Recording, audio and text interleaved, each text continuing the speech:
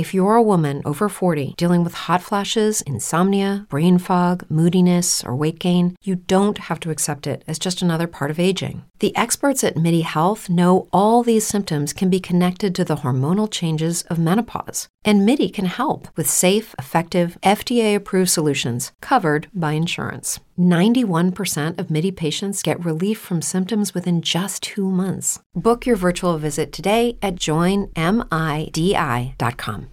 As humans, we're naturally driven by the search for better. But when it comes to hiring, the best way to search for a candidate isn't to search at all. Don't search, match with Indeed. When I was looking to hire someone, it was so slow and overwhelming. I wish I had used Indeed. If you need to hire, you need Indeed. Indeed is your matching and hiring platform with over 350 million global monthly visitors, according to Indeed data, and a matching engine that helps you find quality candidates fast. Ditch the busy work. Use Indeed for scheduling, screening, and messaging so you can connect with candidates faster. And Indeed doesn't just help you hire faster. 93% of employers agree Indeed delivers the highest quality matches compared to other job sites, according to a recent Indeed survey. And listeners of this show will get a $75 sponsored job credit to get your jobs more visibility at Indeed.com/podcast. That's Indeed.com/podcast. Terms and conditions apply.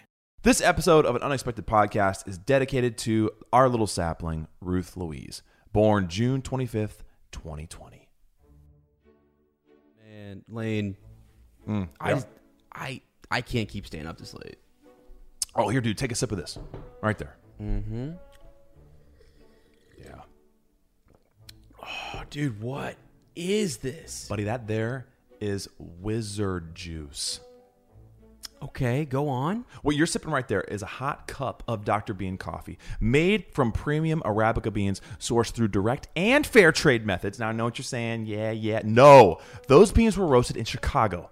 Every order custom built to your exact specifications. Wow. Okay. That particular mug you're chugging is their signature upblend, single origin of Sumatra from the Takengon Highlands region. This bean is full of body and low of acidity. Wow. Okay. It's grown at an altitude of 1,300 to 1,600 meters. The thin air is perfect growing range for that type of coffee. Okay. In fact, this blend even features notes of honey and grog to evoke the atmosphere of Middle Earth herself. But they have so many more. Dude, I'm sold. I'm sold. Where do I go, man? I'm so glad you asked us. You see, the Takengon Highlands region of Sumatra is... No, I meant where do I go to get some of this, this coffee? That's easy. Jump over to drbeancoffeecompany.com. That's drbeancompany.com. I'm on it. All of you listening, what are you waiting for? Go grab yourself some Dr. Bean coffee. It's the only way to stay up with up.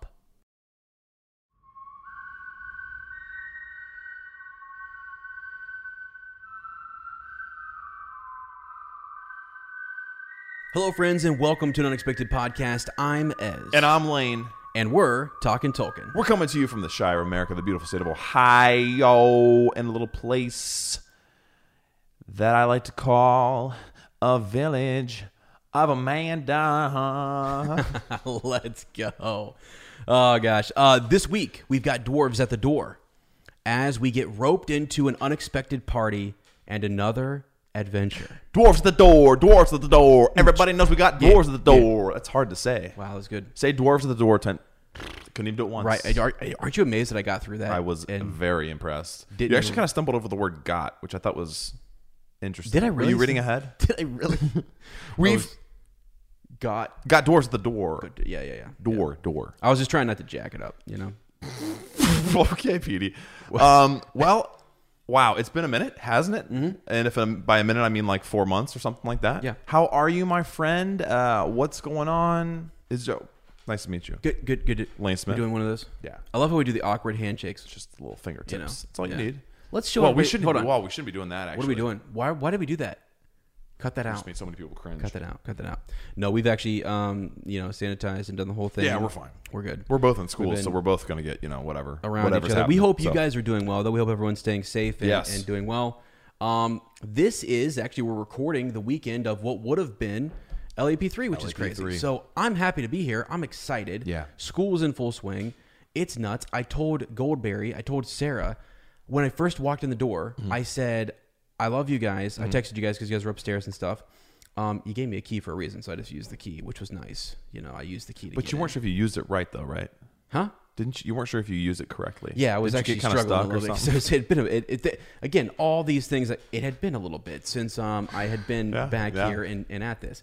So, but Athens? I what did I say? Where are you? What planet? Back here in Athens? No, I said back at it. I said back at it. You said Athens. I would never. No, I've never been there. Wow, dude. Wow. Anyway. We are on the map now, which we'll talk about later. Are we? Yeah, we are completely juiced up. By the way, we're juiced because of that Wizards. We've got that Dr. Bean coffee. That was a commercial, but we are drinking it. It is the official coffee of an Unexpected podcast. Yeah. And if you are watching right now, you can see me holding the glass up, this wonderful mug full of a beautiful coffee from Dr. Bean. It really is. It is actually delicious. And I had a full cup earlier, and then kind of, it was early in the day. Just had some of that for the commercial, and I am literally jacked up. Woo! Okay, all right. But yeah, I'm doing great. I told Sarah though. I almost didn't finish that thought. Yeah, Athens. Which is that I texted her and I said, "It is so nice to be back in this house." Yeah, and just to be walking around. Hadn't seen you guys in a while. And it just feels good. The smells are back. Yeah, oh my! I know this would have been LEP3. Yeah, LEP3 is you and me, and everyone at home staying safe. But yeah, this we were talking about, like, this would have been, last year was gorgeous. Year before, we endured through the weather, like it was rainy and wet and nasty. But last year was kind of the opposite. It was really, really warm. This year was like the sweet spot. It was like a high of 64.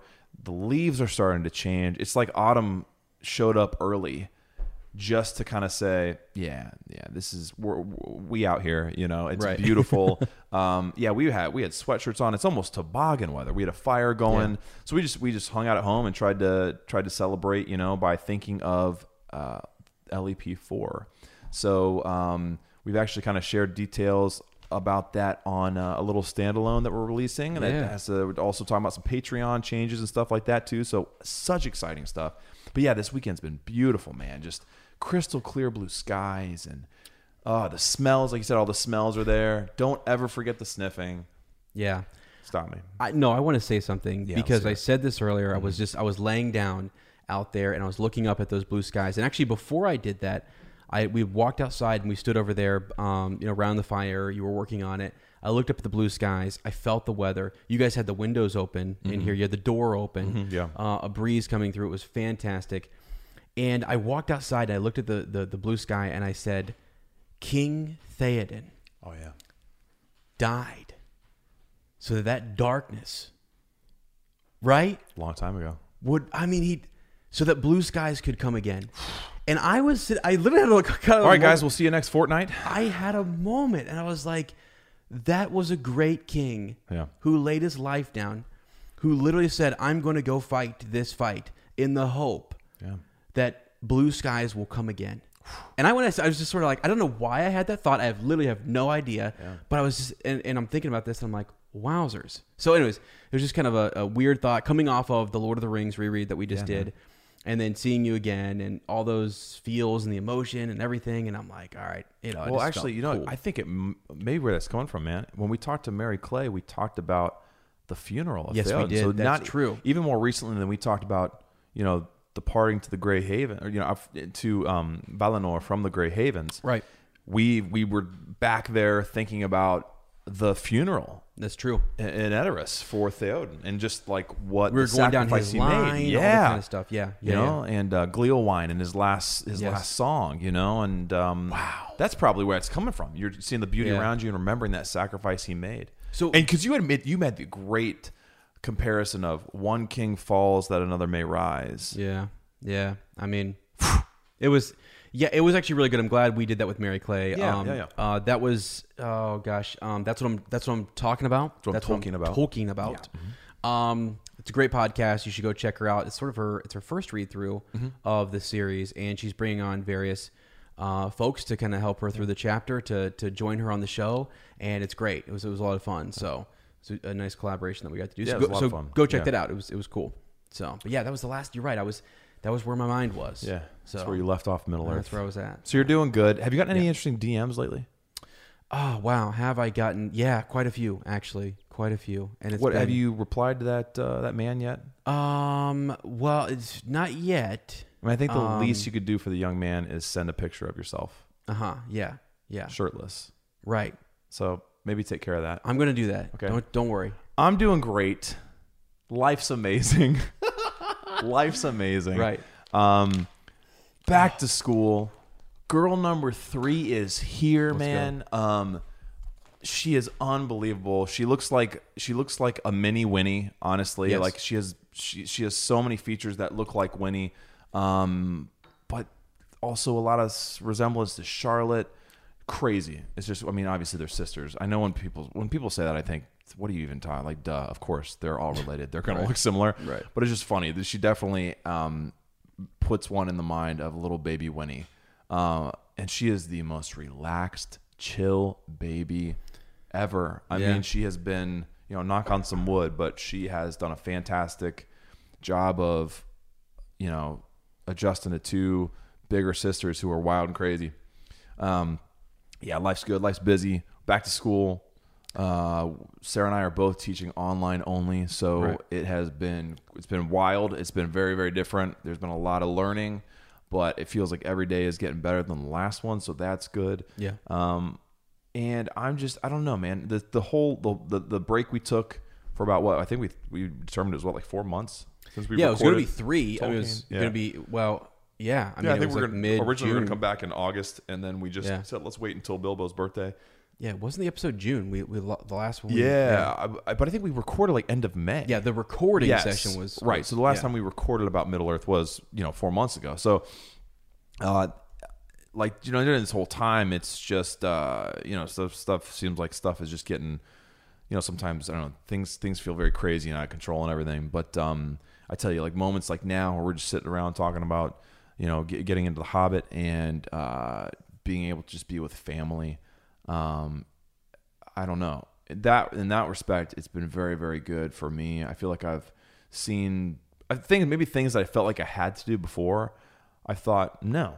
It's been it's refined my perspective even more, I think, which is good. And I just think if I don't want to do something, I don't have to do something. Yeah. Yeah.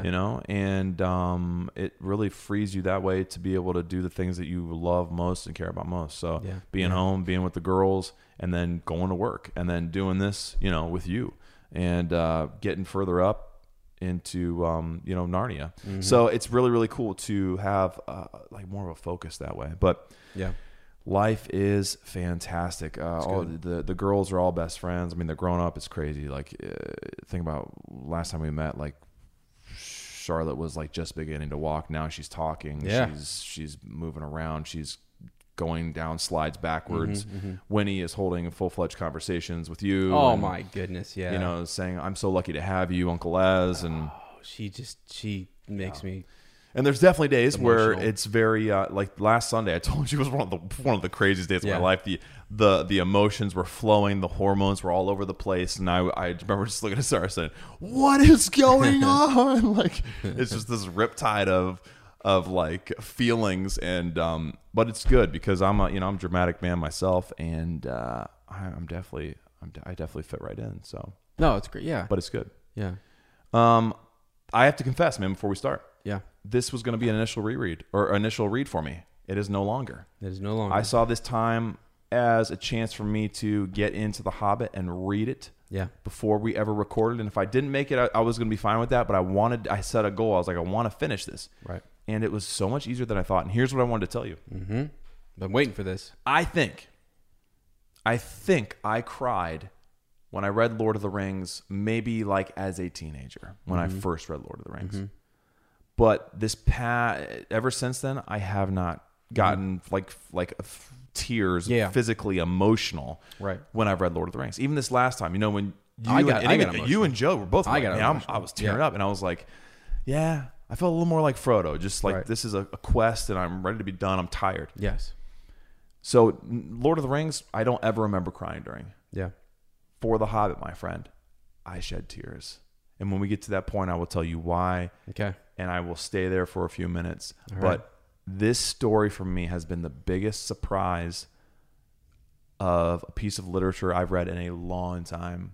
And I know that I'm always doing this. I'm always saying, well, that was my favorite. Well, it's like the most recent thing is my favorite. No. Yeah. But there's something about The Hobbit, man. Something about the simplicity. And it's like Lord of the Rings kind of melting with, or maybe it was just that's where Tolkien was before he got there. You know what I mean? His progression as an author, or what type of story it was. You know, wrote it for his kids when they were younger versus older, and for a wider audience. But it's like the feeling I get from Narnia, the way Narnia, Chronicles of Narnia are delivered. Yes. But sort of the same atmosphere and world of Lord of the Rings. Yeah. And it was I don't know, I didn't expect to be as in love with it as I am. Okay. And I'm looking forward to this so much because of that. Yeah. So I'm ready to go. That fires me up. Like, I'm amped, man. We got a lot of cool things planned this year that go into this book. We already have some people lined up who are going to join us on episodes, and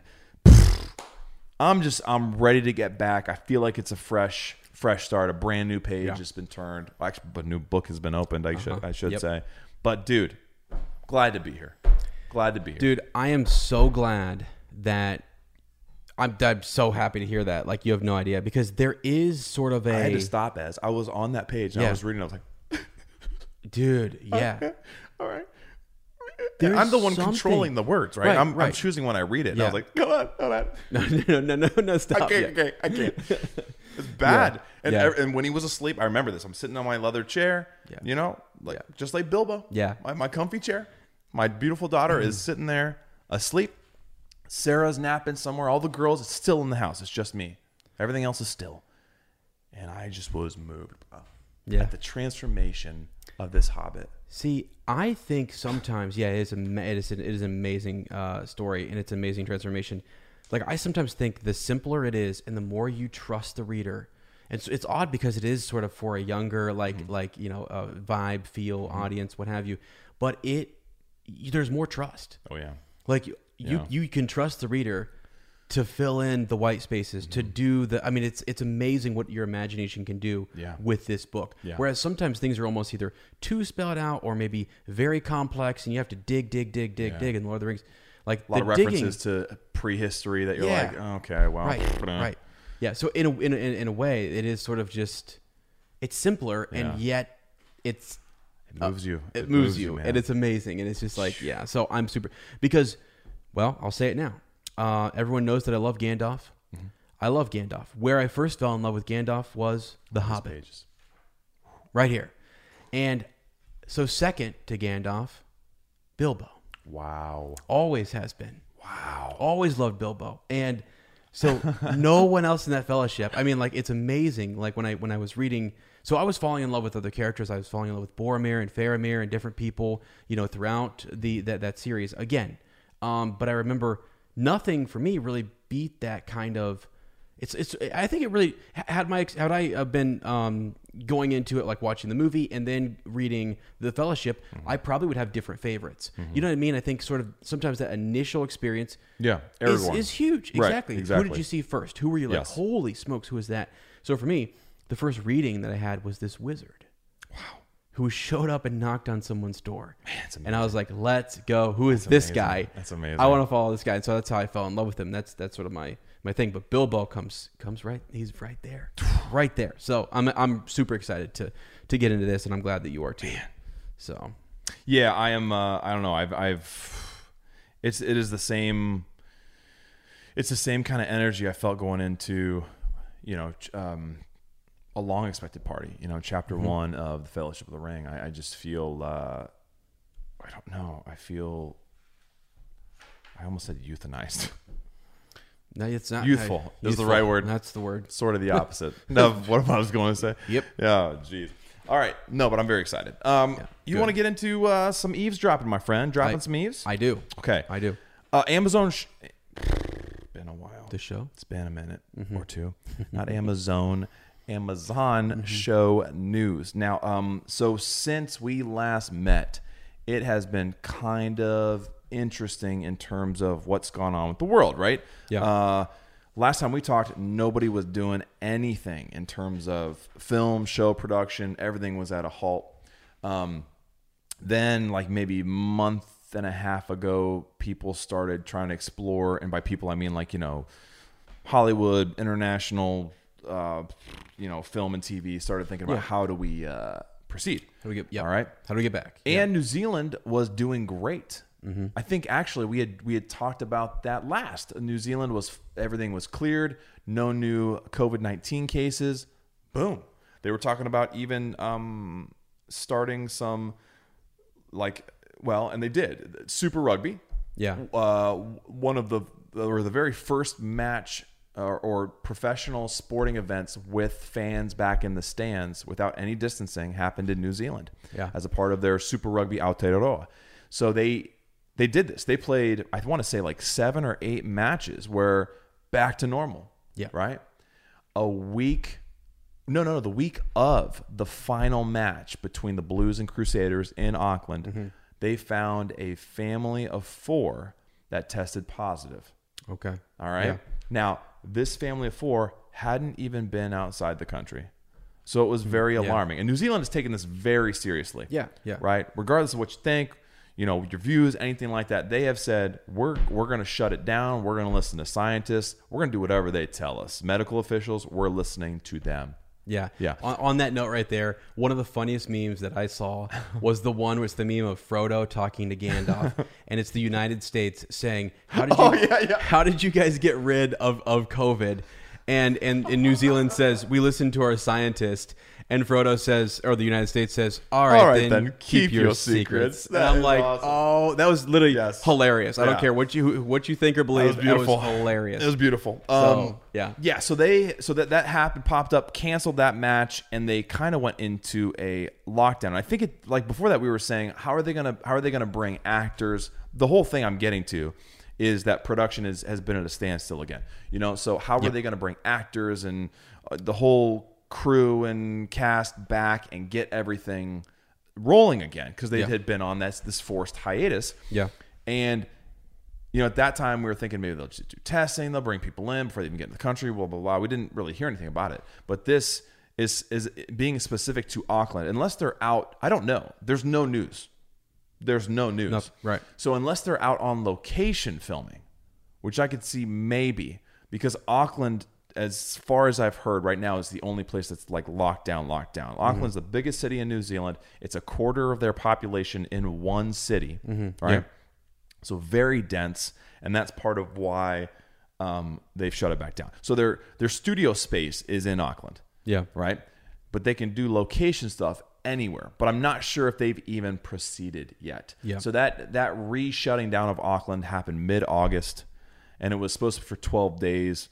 I checked, I couldn't find anything as to whether they're still on lockdown right now. But all that to say, no updates in terms of the show. Now I've got to start thinking about how long is this going to push back, our release. Would they be able to, those first 2 episodes that are locked down in terms of filming, would they be able to do a release of that? If they came down to the wire of, oh yeah, we've got to release this before, say things get worse, or whatever. Who knows? I mean, the timeline on the pandemic is not. No one knows what's going to happen.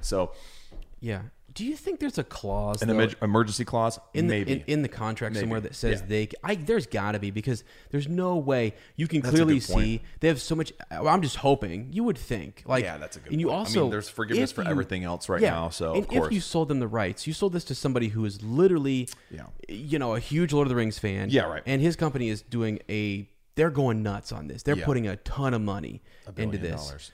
So you can say, here's all the evidence that we are really going for this. Give us the time. That's a great point. I mean, yes. But I know you're right. What if they come back and say... Well, and I guess I'm even thinking, let's see the two... Would they want to get them out? Yeah. In terms of keeping momentum. Because really, we had all that momentum, right? We're seeing actors. We're getting leaked audition tapes and scripts and stuff. And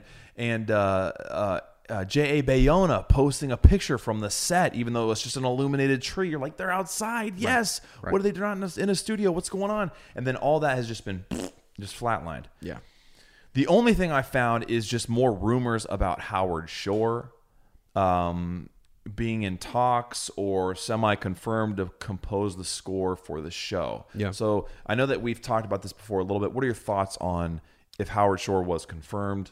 Yes, absolutely, he's coming back. I'd be cool with it. Okay. I'd be 100% cool with it. Yeah, I think it's totally fine. And if they, again, it's sort of like you don't have to bring. It's not like all or nothing, you know. So if there's an aspect that you're like, look, this is really, really important. I mean, it's why John Williams is such a big deal. Like anytime you can keep that type of continuity, you might not bring back the same team to work on some design aspect or whatever, or costuming.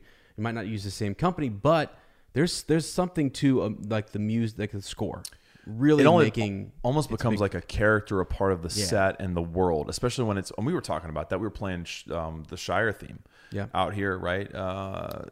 And I said, dude, do you think he was just? And it's also in Concerning Hobbits. That same Shire theme is like just over and over in the first part of the Fellowship of the Ring. And I was like, do you think he was just like showing off because he knew he had captured magic, man?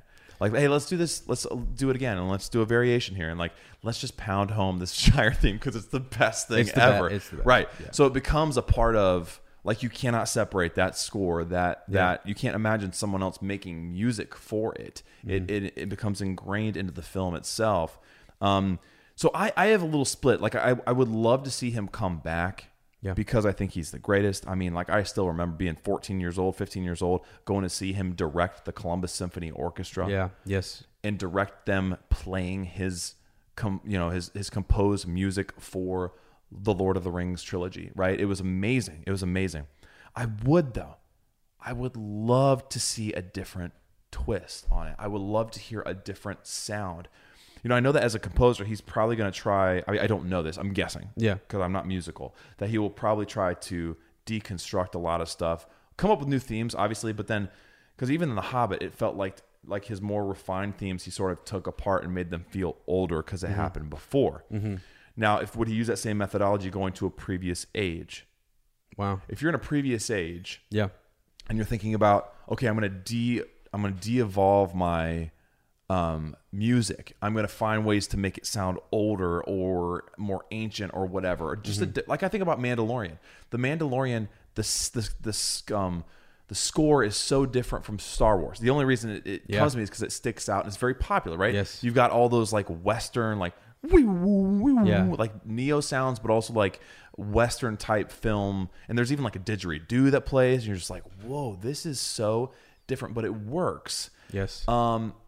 And because there are still those epic themes that come out that feel very John Williams-y, but he didn't compose the score, right? It's not his music. Right. Okay. So someone who could pay homage to Howard Shore, but still create something new would be fascinating. It would be. So that's my only thing. Like, I don't want it to, because sometimes I think, even as a composer, what does he want to come back to Middle Earth? Maybe he wants to do something different, you know? So that's the only thing that I think I'd be tempted to see what someone else could do with the lens of, okay, I'm going to honor what Howard Shore created and pay sort of like due respect to that, but also make it my own and create something different. Like, you know, we'll need themes for Numenorians. We'll need, I don't know, like these ancient elves, kind of a new sound that could feel like it could change into the ones that are in the films. I mean, I don't know.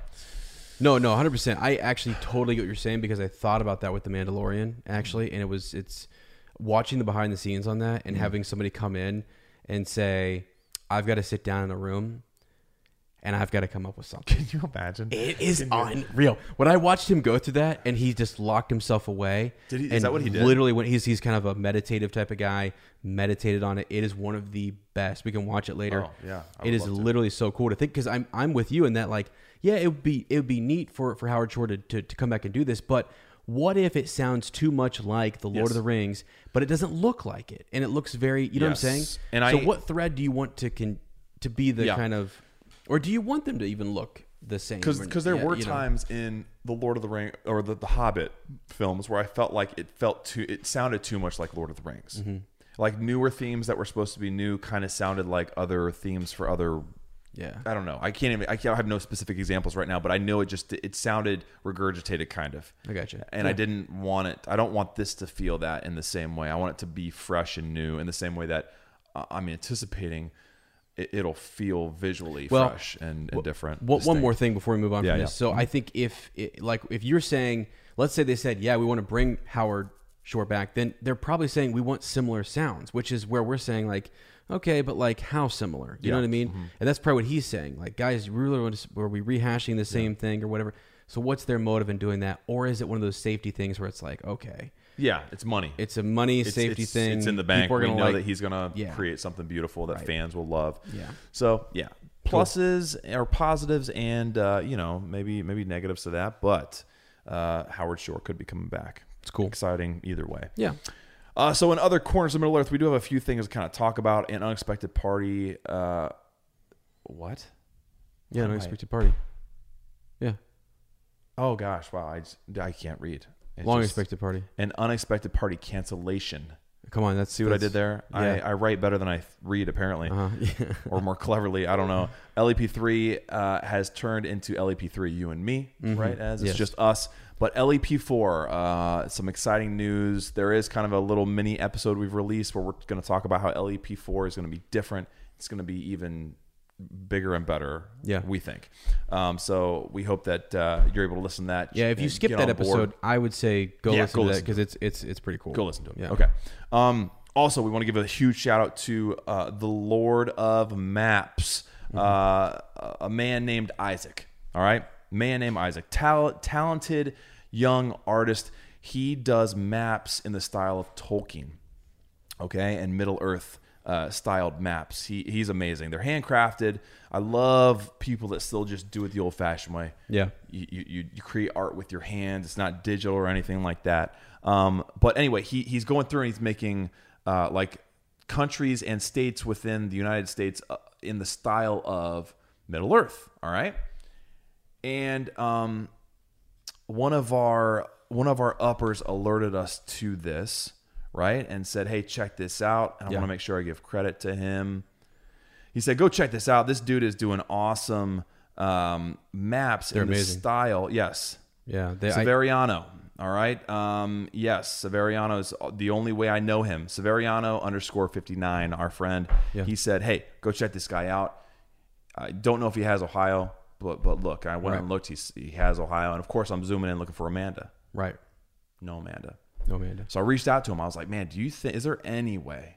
I said, "We have this book club. It's a podcast. We call ourselves the Shire of America. It's this little village called Amanda. We're not on any maps, but we're right between. I mean, obviously, we're not on many maps, but between Lancaster and Circleville, we're right in the middle. Right? Hold on, we're not on any maps. This is a complete made up place." It might be. It's a white space. No one actually knows. So it was essentially a white space on this map, right? Yes. Yeah, right. And I said to him, I was like, "Dude, we would promote the crap out of your maps. We tell everyone to go get one, and I think a lot of people would buy the Ohio one just because they're an upper, and some of them have been here or they want to come to Amanda and see it and all this stuff." And so he responded. He said, "Hey, you know what? Let me know before you order one. I'll put in Amanda by hand just for you." I was like, "All right, awesome." It's awesome. Then I posted and I said, "Hey, uppers, what do you think? Should he add Amanda to the map? Just to show him that there is a support for that." Yeah. Didn't expect to hear anything back. Then Isaac messages us and he says, "Check this out." And it's a picture of that portion of the state of Ohio. And right between Lancaster and Circleville is Amanda. It's awesome. And I was like, "Dude, is this for the final thing?" He said, "Yes." He said, "I haven't gotten the prints made yet, but when they're created, this is what people will see." That's unreal. I got emotional. I messaged you. I actually sent you a video, and I got very choked up. And I thought, this is amazing. You will have some people will have no idea where Amanda is, and they'll buy this map and they'll look over it. They'll look for their city, or they'll be like, "Oh yeah, cool, Amanda." Yeah. And it's just so cool that there we are, that little village. A lot of people in the world of Middle Earth couldn't find the Shire on a map. Sure. Yeah. Right. Yeah. A lot of people have no idea where Amanda is, but now she's there. It's on a map. She's there. So he has an Etsy shop.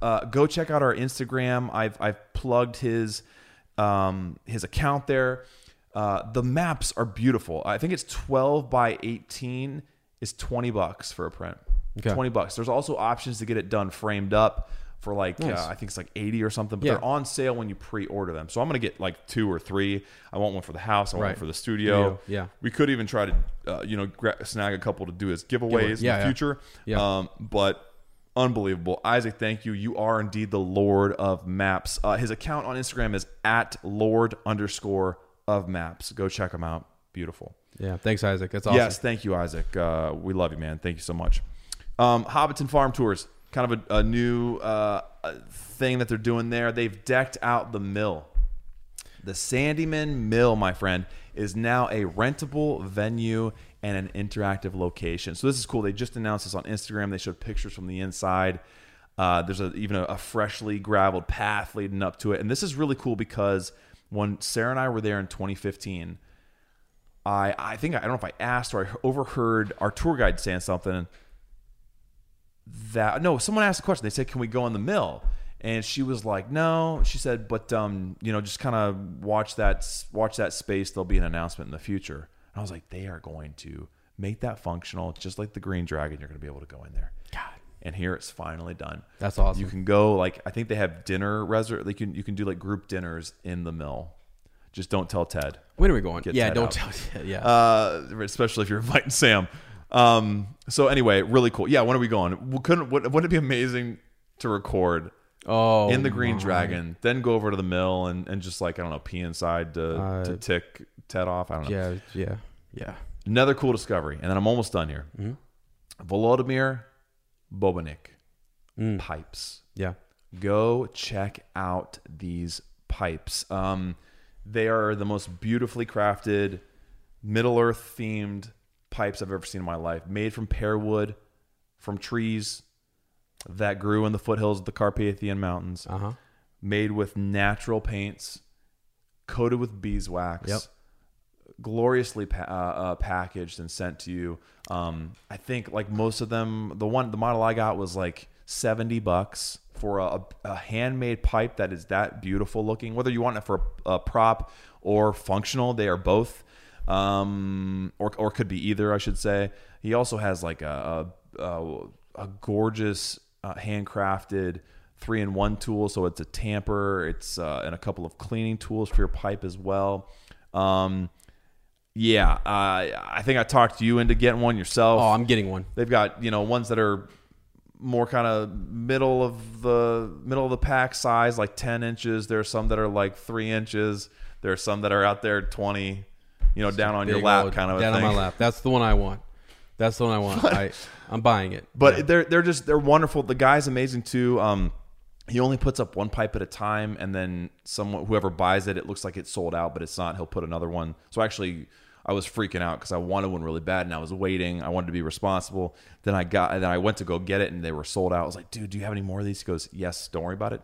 Can I do anything for you?" He's very good to interact with on Etsy as well. So go check that out. They're beautiful pipes. They're amazing. And one thing, man, we're getting into the Hobbit, right? Yeah. Getting into the Hobbit. I had this, we were talking about this wonderful time we had out here on the patio in the yard and everything. Yes. And this thought came to my mind. I was like, and I was just thinking about Michael J. Fox. I was thinking about my first favorite actor and one of the greatest human beings and humanitarians and philanthropists the world has ever known, Michael J. Fox. And I fell in love with him as Marty McFly in Back to the Future, of course, as many people our age did. I always wanted a DeLorean. I always wanted his future shoes, and I kind of actually have those now, so I'm very excited about that. But I think I even wanted to be called Marty for a while. But wow, I thought to myself, if I was just thinking about him, and I was like, dude, you know what? 30 years ago, if The Hobbit had been made 30 years ago, Michael J. Fox just may have been, I don't know if I would say the greatest, but he'd be right up there with Martin Freeman. Another Marty. Yeah, another Marty. Didn't think about that. Right, yeah. As a Bilbo. Yeah. Oh, Lane, he couldn't do an English accent. Yes, he could. Go watch Back to the Future 3. He's Seamus McFly, and he has an Irish accent the entire time, and it's wonderful. Yeah. He could totally pull off a quaint British accent. Yeah. He'd be fantastic. When you told me about that, I forgot that he has that accent. I'm like, and he has that connection to Peter Jackson. Yeah. They did the Frighteners and actually the special effects for Frighteners, which is like a ghost movie. Okay. But Michael J. Fox is like a ghost detective, and he dies and becomes a ghost. It's crazy. Filmed in New Zealand, right? It's during those effects they made that Weta and Wingnut Studios realized that they could make Lord of the Rings. They're like, Army of the Dead. The technology's finally caught up. We could do Lord of the Rings. Right, it's there to do it, yeah. So Marty McFly as a Bilbo, wonderful Michael I'm J. down. Fox. I just thought about it. I thought it'd be really, really cool. I think it'd be cool. Yeah. All right, man. That's all. It's enough gabbing for me. It's been a while. I'm sorry. No, I had to get all that stuff off my chest.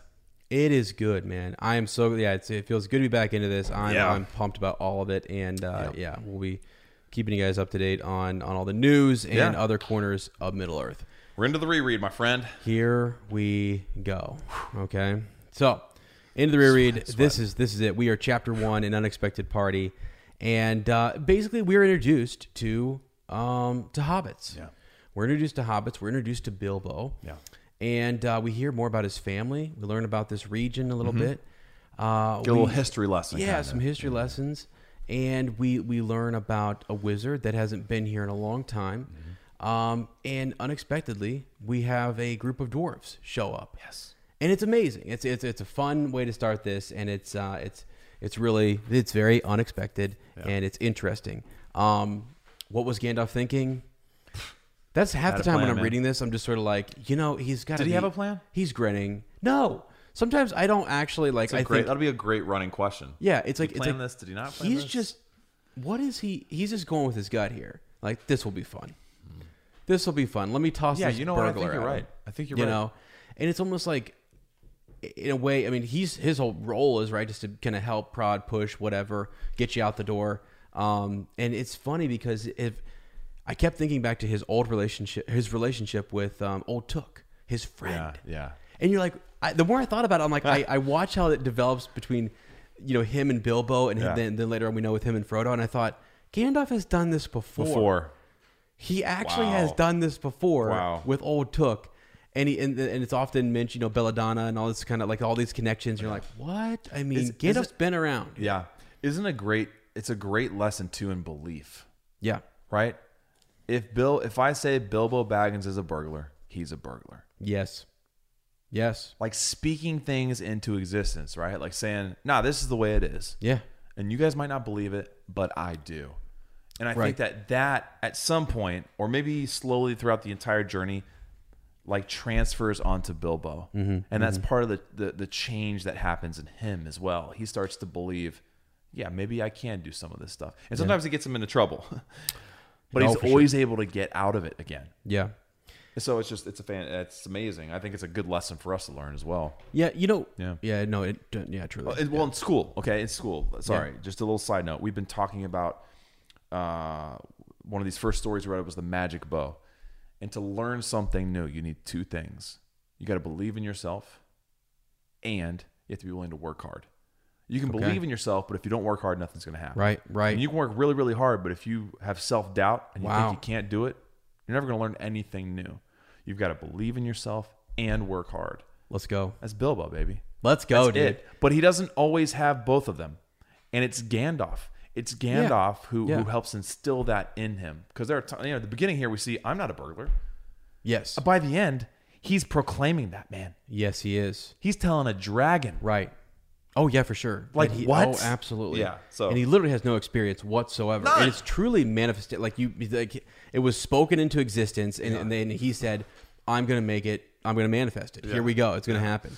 So, you're right. And actually, that's great advice. And sometimes, if you don't have both operating at the same time, you're not hardworking and believing in yourself, you might need a guide by the side to tell you those are the two things that you need. Yes. And to kind of help you. Friends are for, right? Yeah, exactly. Friends are for. Yeah.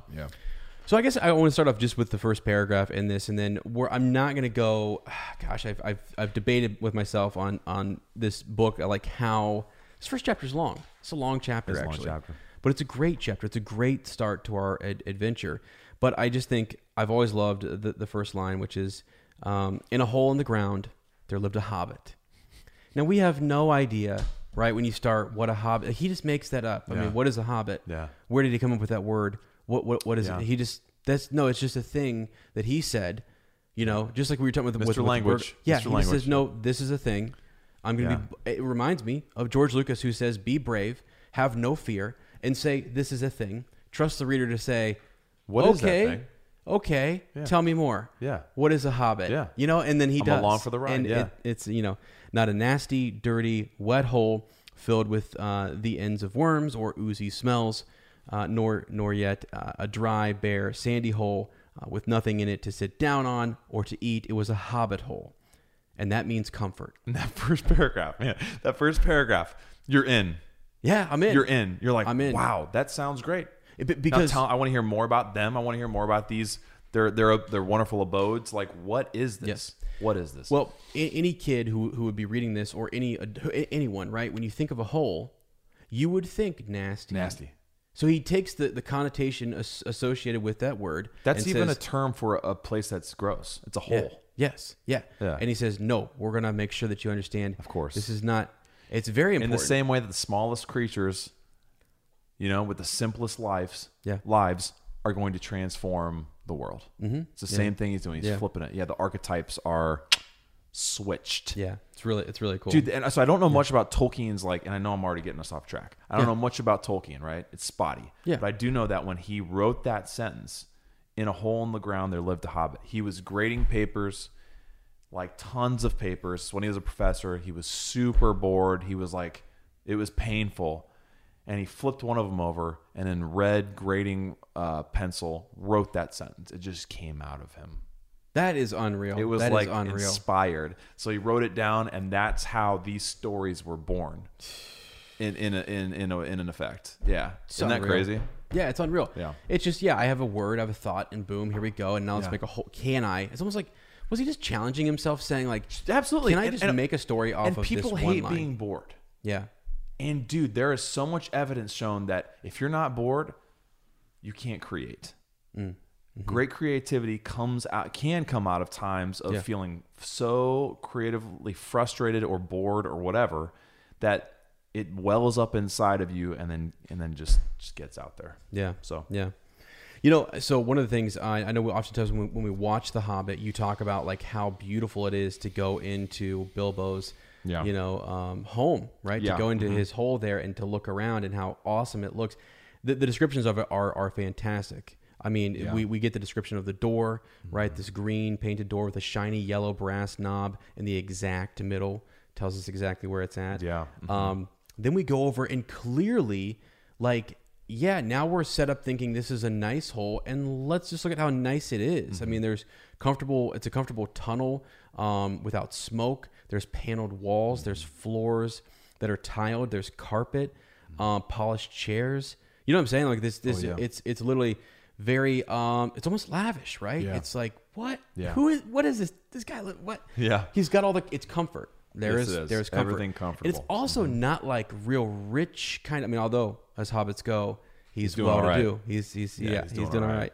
Yeah. But still, it's kind of like a countryside home. Mm-hmm. It's not necessarily like something real nice and fancy in the city, but it's sort of really nice comforts in like a countryside home. Yeah. You know what I'm saying? I'm trying to think of what he would be thinking of as nice and stuff, because you've got the wardrobes, you've got spare bedrooms, you've got all sorts of really, stuff. Things are nice, neat, and organized, big windows. You get the vibe he's not working class. Yeah. But the same, but it's also a place that, like you said, is compared to other places in the world, might not be considered the most beautiful home in the world, but it's something that you read through this and you're like, that is a home to take pride in. Mm-hmm. That is a home to be proud of. That's a home to invest your time and your experience in, to be in that place would cure a lot of things. Well, and it's like, I tell you this when I show up here, there's a lot of care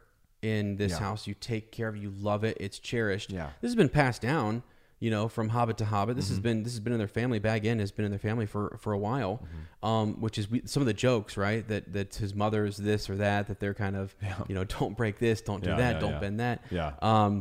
It all has meaning because there's memories and it's kind of like almost heirlooms. Mm-hmm. So, anyways, there's just kind of a quick.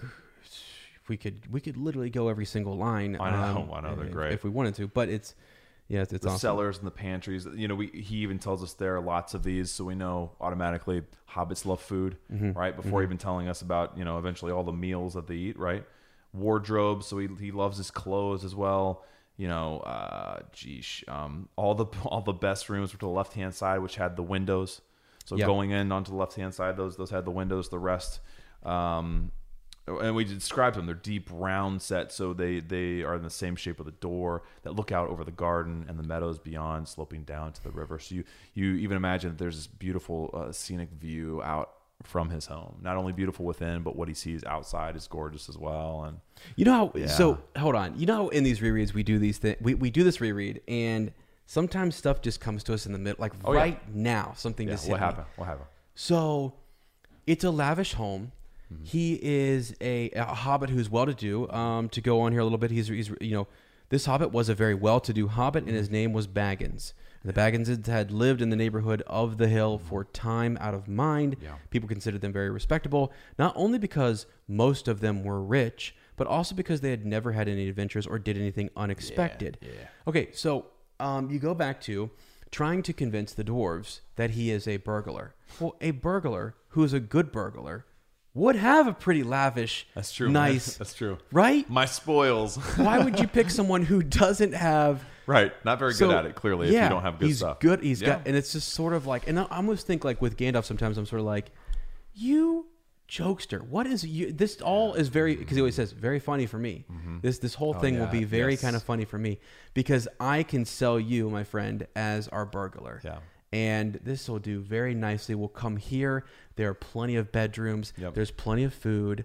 He knows more about that, you know, his habitat than even Bilbo's shocked at how much he knows. Yeah, about what he has in his stores. And he also knows his lineage too, right? He knows that while the Bagginses are very well to do, they don't do anything risky. They're safe, right? No adventures. That he has this, you know, this I don't even know, line of wild adventurosity. I'm going to make up a word. Adventurosity. I like adventurosity. From the Took side. So he knows that there's a spark in him that he saw when he was little. Yeah. That he could fan into flame. Yeah. Yeah. Oh, no. That would awaken, right? This fire master. Wow. Right? Fanning the flame. Yes, sir. Let's go. And so that's part of it too, right? You're right. He's set up to look like, that's a great point. I never even thought about it. The dwarves would show up and they'd be like, all right, wow, he's probably stolen all this. So pretty good. And we know the dwarves value riches, right? Oh, for sure. I mean, that's what they're trying to get back to. Yeah, this is so their to see guy. a nice place, they'd go, all right, we're in good hands here. There's a lot in common. I mean, liking food and things like that. I mean, the being out, like they've had a rough go of it or whatever, and know more of the greater world or whatever. But in odd little ways, there's these minor connections that you can make between Hobbit culture and life and the dwarves and what they like. So, pretty neat. So let's move on here a little bit. Yeah, you're right. We get into sort of his mother. We get into Belladonna Took, right? Yeah. Being was famous. Was one of those three daughters of Old Took, which is pretty cool. And this is narrated to us, right? Yeah. But I also kind of feel like it's Gandalf. In some ways, I kind of go back and forth in my mind. I'm like, it's kind of like Gandalfish, in that he's recalling some of this, but really it is just our narrator kind of explaining, setting this all up for us. Because when you hear Gandalf talk about these older hobbits, you're like, this is almost, it's too good of a, like it blends so easily between narrator and who is, and it almost kind of sounds like Bilbo too, in a way, in the way that he sort of like the what is this, the first, second, third, fourth paragraph in. The mother of our particular hobbit. What is a hobbit? I suppose hobbits need some description nowadays, since they have become rare and shy of big people, as they call us. It's almost like, so I know that obviously that is Tolkien's voice. Call us, we're the big people. But it sounds very. So maybe it's just a similarity between Tolkien and Bilbo, right? But it's very like, oh yeah, by the way, I should explain this to you. It's very like ADD, scatterbrained, that popped into my head. I'm going to share this with you. Yes. You know, it's very Bilbo that way, where it's, before I forget, I want to tell you, Well, and when you do that as the narrator, when you do that out the gate, you make us, for the rest of the story, go, are you telling us everything? Yeah. What can we fill in here? Because what did you forget to tell us? You're all of a sudden just popping in here with information. And it keeps you on your toes, too. It's very unexpected. Like, okay, yes, throw us another one. Yeah. You know what? You actually almost got up to a line that I really like, which is, they're talking about hobbits. You know, hobbits have no beards. He's comparing them to dwarves right away. We haven't even got there, but we're already talking about dwarves. There is little or no magic about them except the ordinary everyday sort, which helps them disappear quietly and quickly when large, stupid folk like you and me come blundering along, making noises like an elephant, which can be heard a mile off. Yeah. So the reason I like that is because I remember when I first read this, I don't know, my mind's always been kind of like this. I always have been kind of tuned into looking for what's not being said. Even though I wasn't the best reader when I was reading this, because I was my whole story I wanted to pick something that could give me all those accelerated reader points. I was like, I got to get this all in.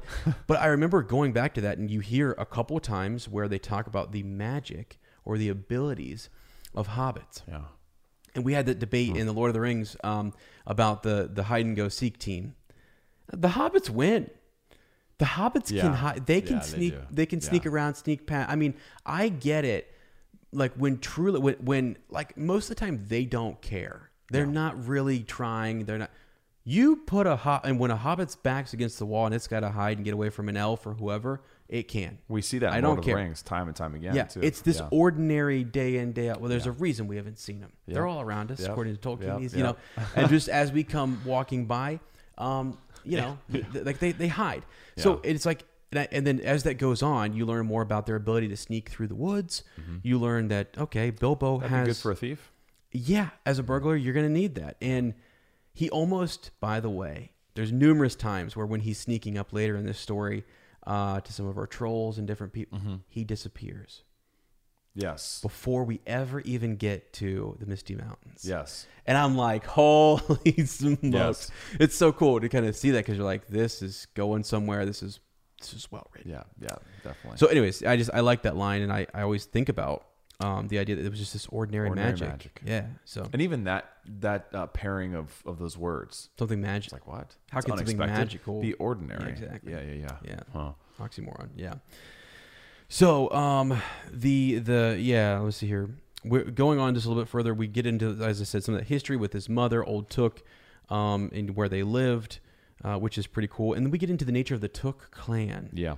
Right? And that they would go and have adventures. Now, he's a Baggins, but he is related to the Tooks, which is cool, through his mother. His mom. Yeah. And I also thought it was kind of funny. They talk about his dad a little bit, and just building the whole this nice lavish home for his wife, which I thought was awesome. Yep. Was it to keep the Tookish side at bay? At bay, stay here, satisfied, comfortable, overcompensating for that adventure streak in her? Maybe. Is that going to help? Interesting. I don't know. Right.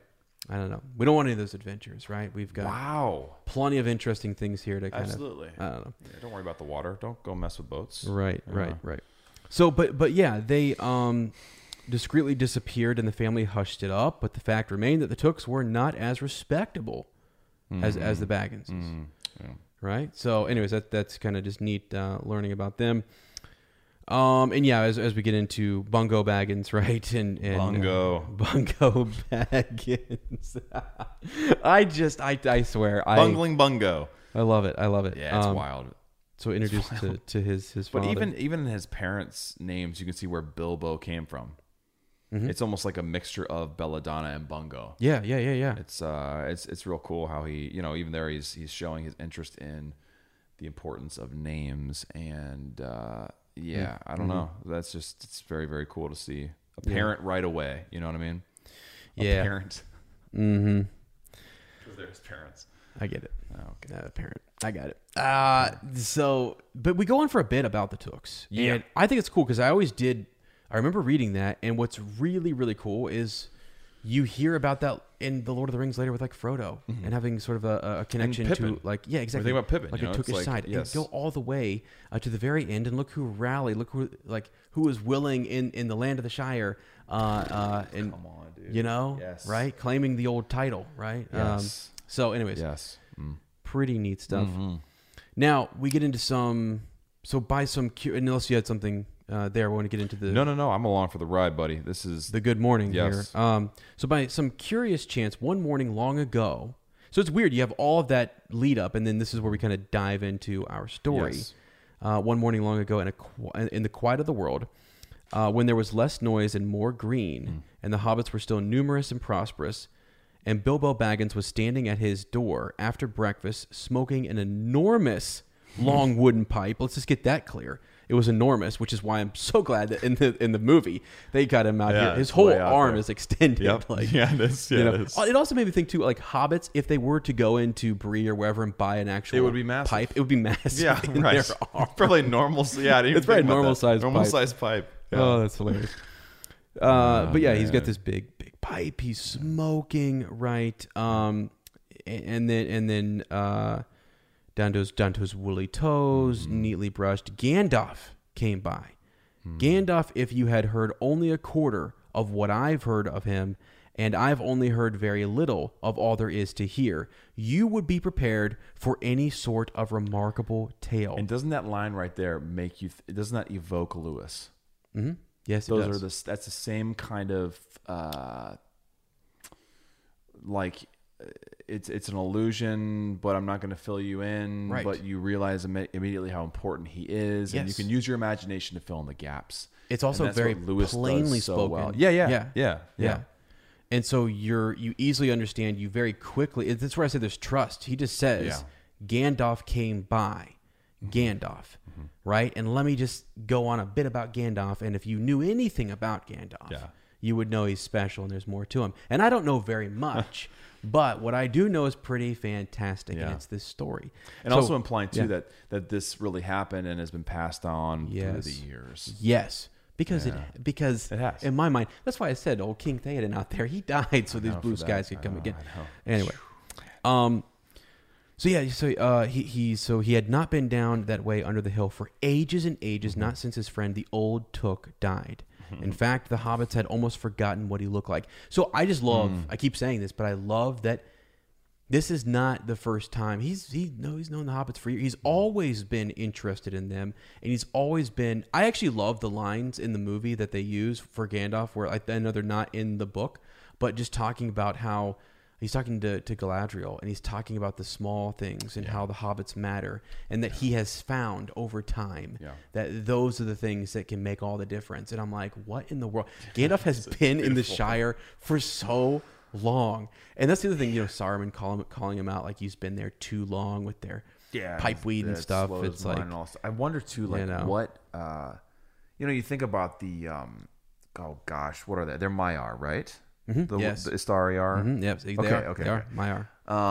Haven't read the Silmarillion yet. I'm not there yet. But it also makes you wonder how they were all drawn to different things. Yes. And why? Yes. And like, why was this what? It seems like what was it? Saruman was kind of drawn more towards lore and history and knowledge. Yeah. And Radagast was pulled towards nature and animals and the innocent. And the two blue wizards were pulled out east to who knows what. Like just maybe to disappearing. That's what they dug. And Gandalf was drawn to these small, humble creatures. Yeah. That everyone underestimated and thought were unimportant, but he valued and saw them worth spending time with. I just wonder, like, what, you know what I mean? Yeah, no, what's going on there? Like, why? Why was he such a humble wizard?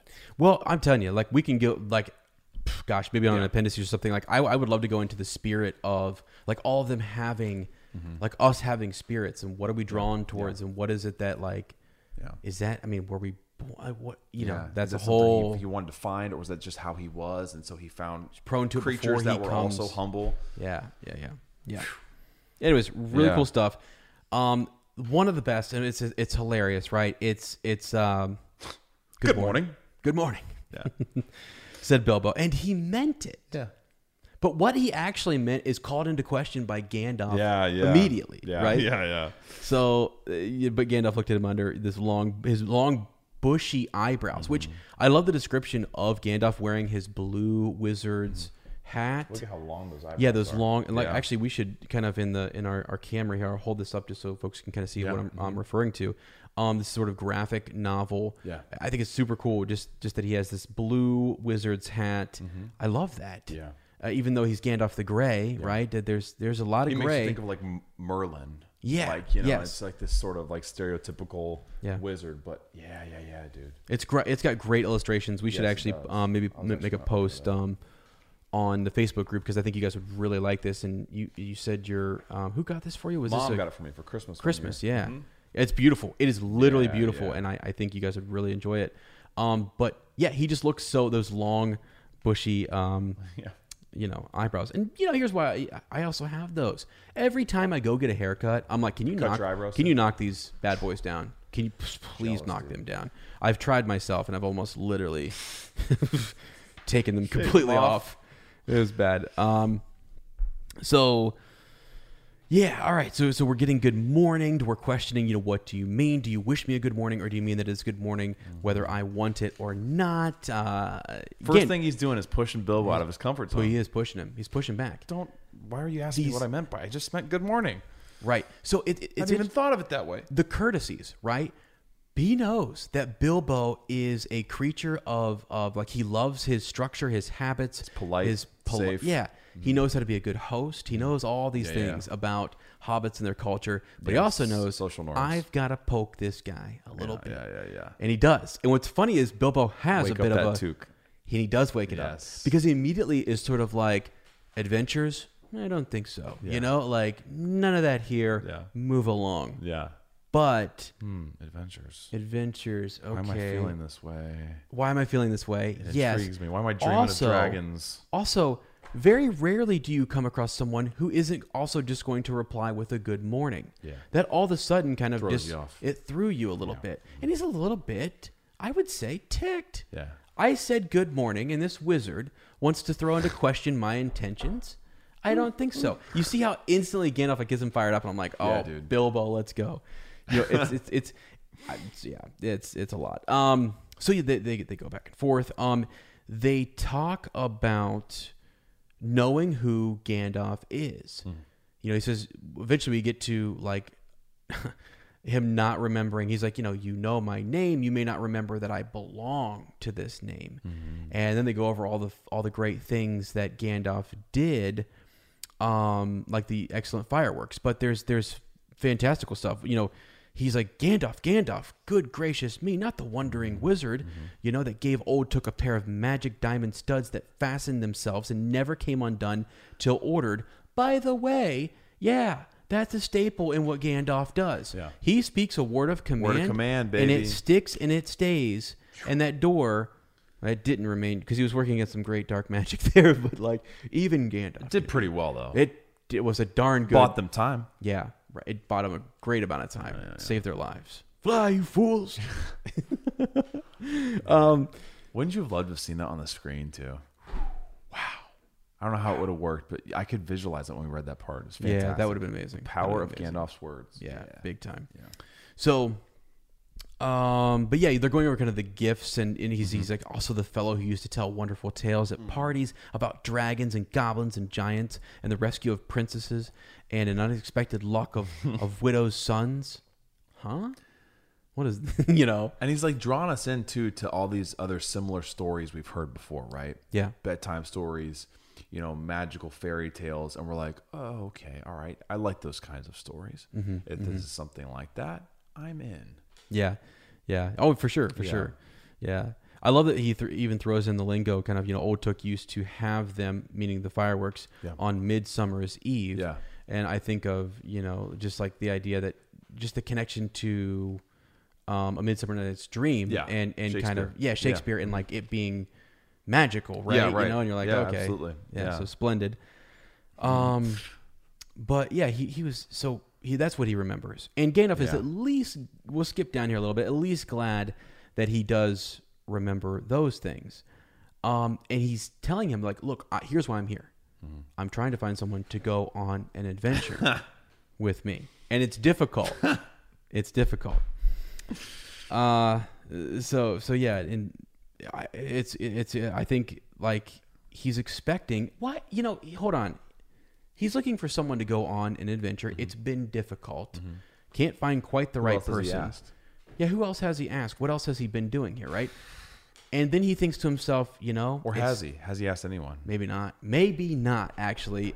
But it wouldn't surprise me though if Gandalf did try a few options, and then because he's not, he's not all he's just a wizard working his way. Maybe he was working his way west. Yeah, perhaps. Or did he try other hobbits, you think? Or other dwarves or whoever, or men or whatever. Yeah. But I think then you're looking at, he knows the nature of dwarves. And he also knows who's going to work with. Are they going to trust? Is there going to be buy-in? Chemistry of a group. All that kind of stuff. Who is that unlucky? Who makes this an unlucky number, right? And he thinks of... He decides to wander. Let me just see if there's any of the old spirit left in the Shire. Right?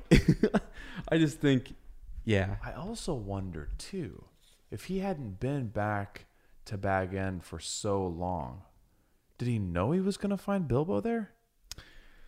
Yeah, I think he does. You know what I mean? Yeah, and he does at least know that. That's why I say the spirit, because I'm kind of like, he's got to be looking for one of old Took's daughters.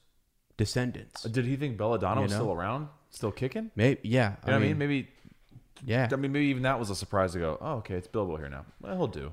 Gandalf does forget things, and he does lose track of time a little bit, seemingly. He's it's just curious to wonder, like, did he have that knowledge going, I'm going to go, you know what, these guys aren't working out, I'm going to go check out, Bilbo, see if he's still, if he's of age yet to go on an adventure.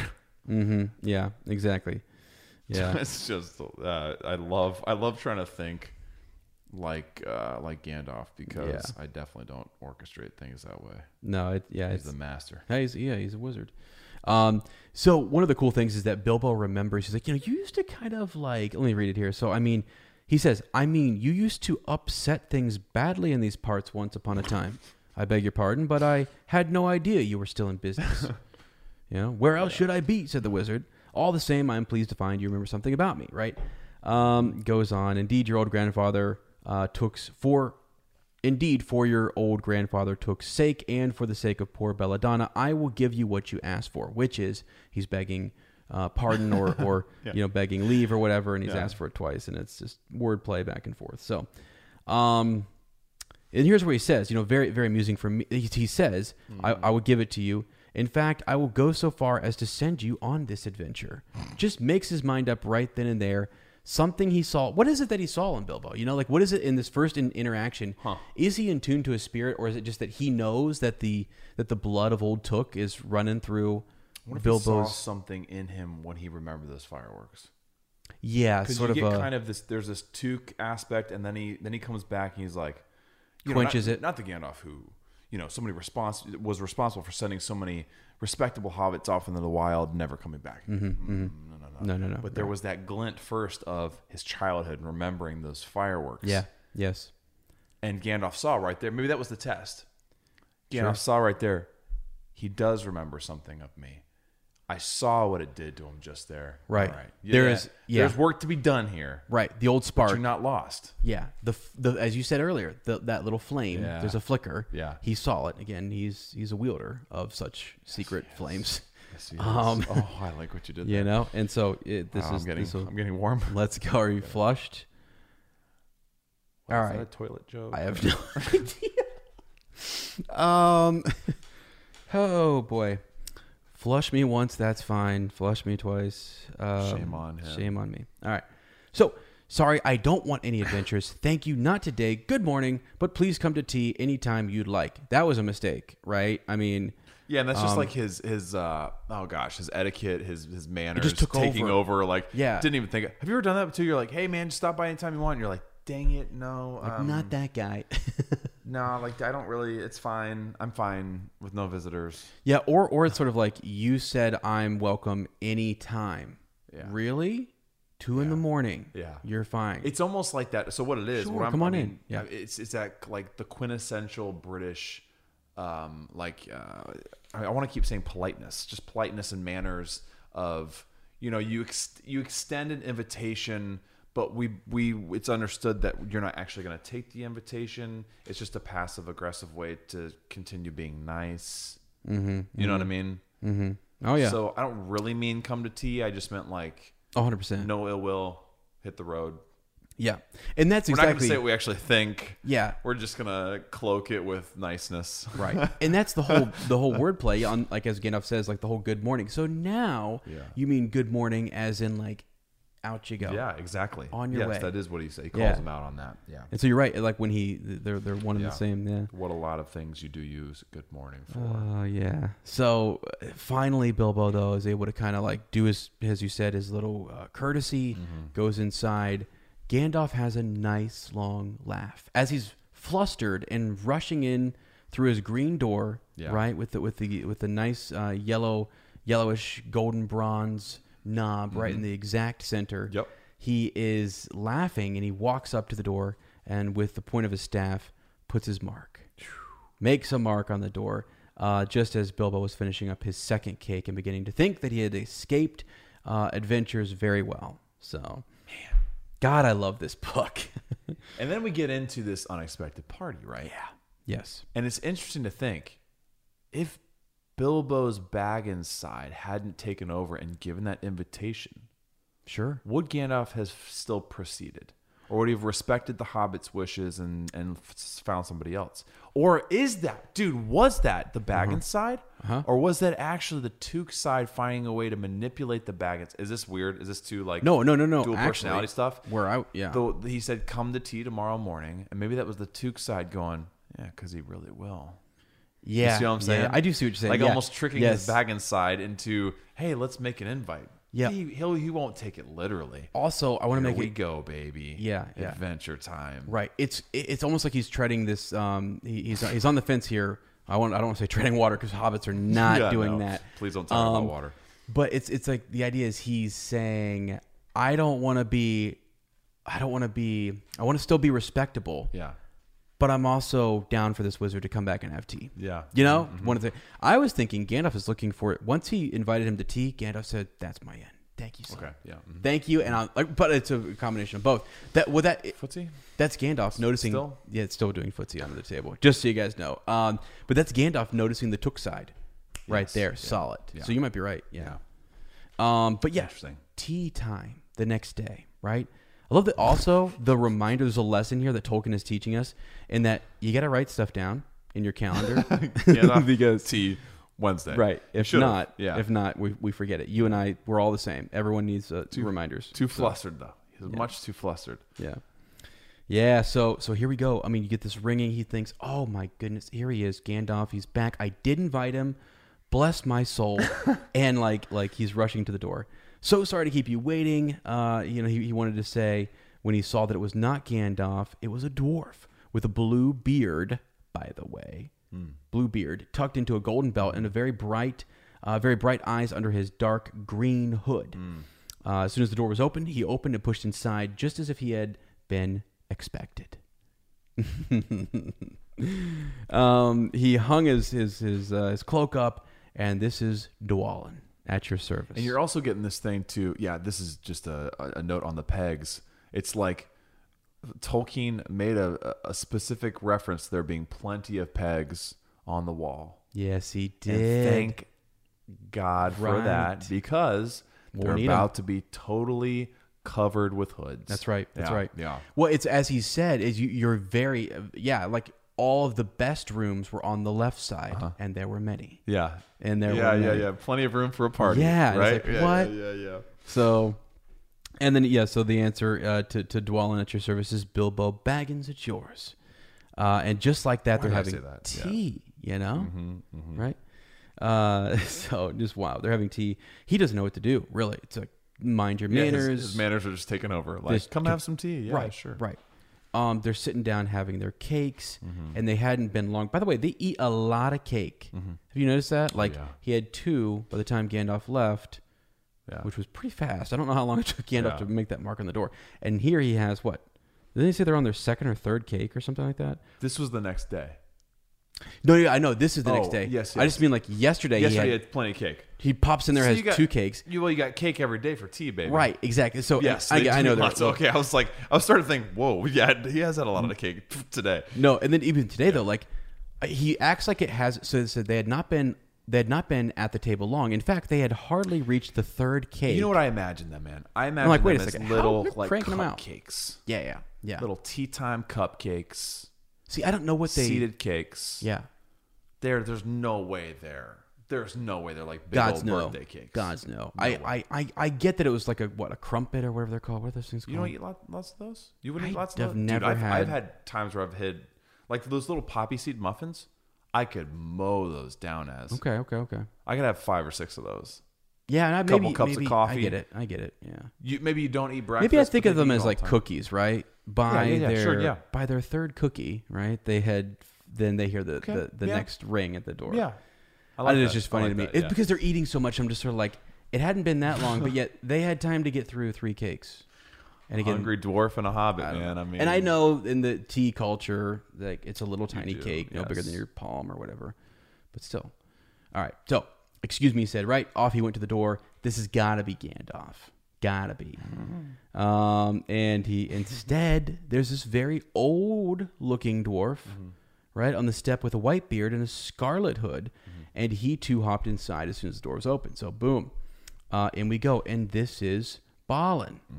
Awesome. So you've got Dwalin and Balin here, brothers, super cool, and they pop right in. And again, his courtesies are taking over. Come along, have some tea, and instead, could I get a little beer instead of tea?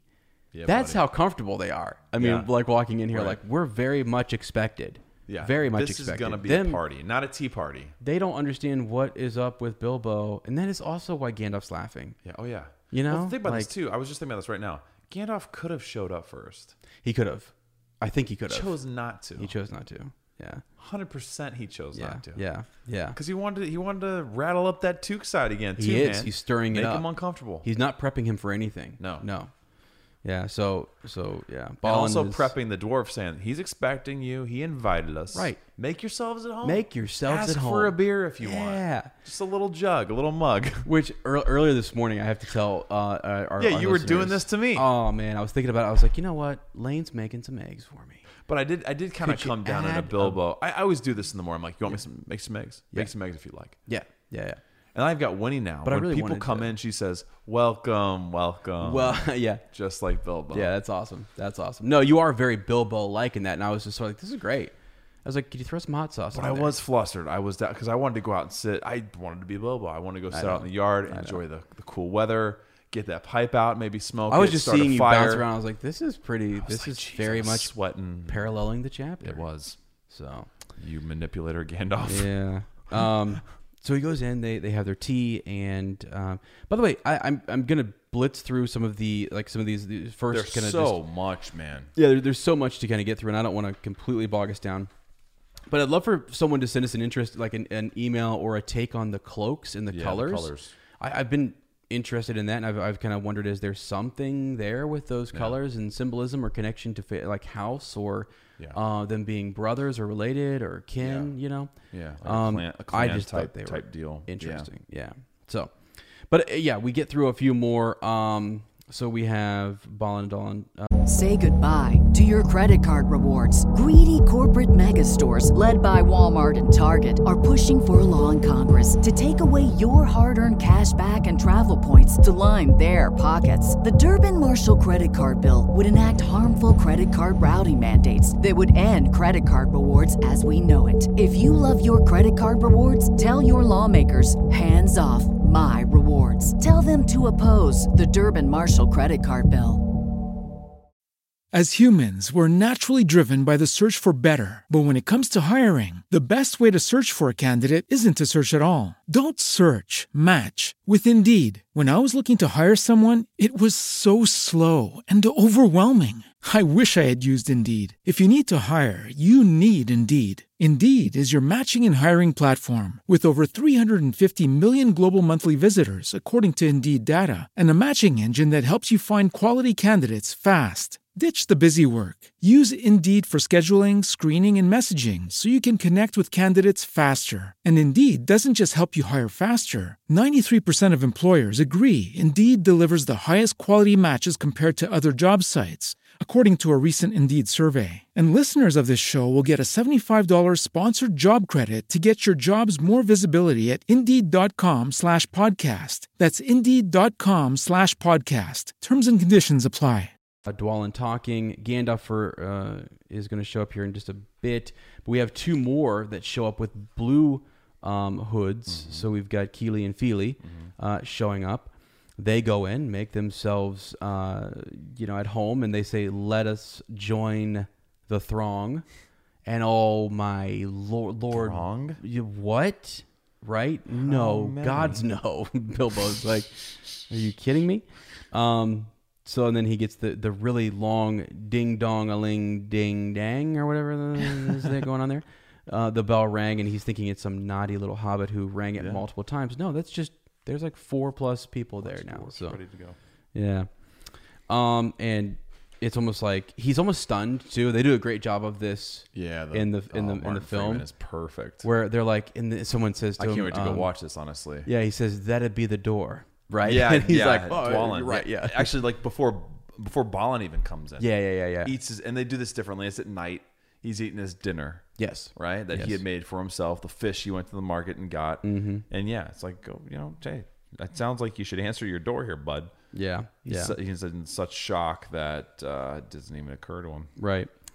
So now we get these not just 4 but 5 Dori, Nori, Ori, Oin, and Gloin, right? Show up, and they give their names. We had 2 purple hoods, a gray hood, a brown hood, and a white hood that were hanging on the pegs.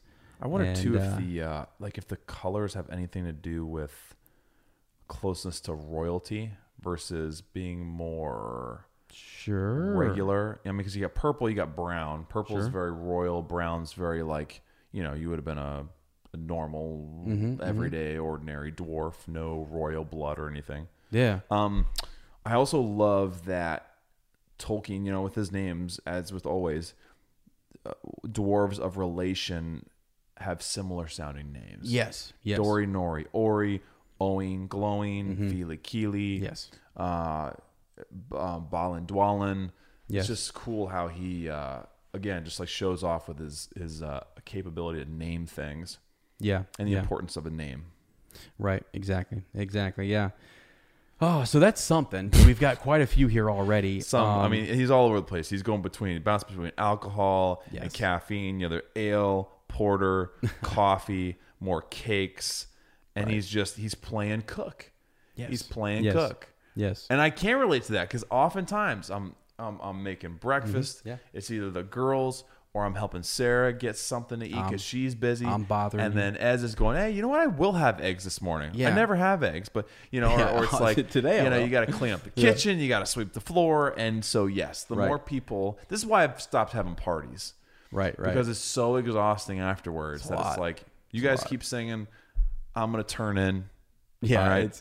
Maybe Dreaming of Dragons later. I don't know. Because you are a good host. Break. I really do think you are Bilbo in that. Like, you are a great host. Well, thank you. I 100%. It's exhausting though. I know it is, and it's fun. It's fun. It's always fun to do. Yes. It's always the best. But and I know, like, I know how all I have to say. I know how Bilbo feels right now. He's like, "Jeezy, wow, this is overstimulation." Yeah. I was looking for a quiet tea. Well, and we're close enough that I think like as make your own darn eggs. Like, I mean, I offered. I wanted to. I know. And I enjoyed the rush this morning. The funny thing is, though, it's like from the time I remember when we started, like, talked about before the podcast, 6 or 8 months or 9 months before, I was having coffee and stuff. And just like, Lane has always been, even back in college and high school, hospitality. Super important, Yeah, it is. Yeah. It just, that's how we were taught and raised, and it's fantastic. And Bilbo, if you have roadbucks at the Naz that you got for free, my gosh, you treat the entire 586. You literally said, everyone in line, it's on me. I was like, wow, we're sticking with this guy. I'll hold the door for him. All right. Oh gosh, dude. That's hilarious. Inside joke on the door there. Yeah. All right. So yeah. Now we get now we finally get to Gandalf though, right? Mm-hmm. So he's rushing along. So we don't hear a ring this time, by the way. Not a ring. Yeah, that's right. And I don't mean you think about not a ring, but a hard rat tat on the Hobbit's beautiful green door. And that is something, right? That does tick Bilbo off, right? There's a doorbell. Don't scuff up my door. Brand new paint. Freshly painted. Just got a paint job. So that's kind of funny. Gandalf popping in there. So and they're behind Gandalf. So he pulled up the door with a jerk, and they all fell in, one on top of the other. More dwarves, 4 more, and there was Gandalf behind, leaning on his staff and laughing. Right? He had made quite a dent in the beautiful door. Careful, he said. It's not like you, Bilbo, to keep friends waiting on the mat and then open the door like a pop gun. There's a reference I underlined, pop gun. Yeah, I don't know what that. I was like a gun. Yeah, it seems real, just like fire. Gandalf is using that. Yeah.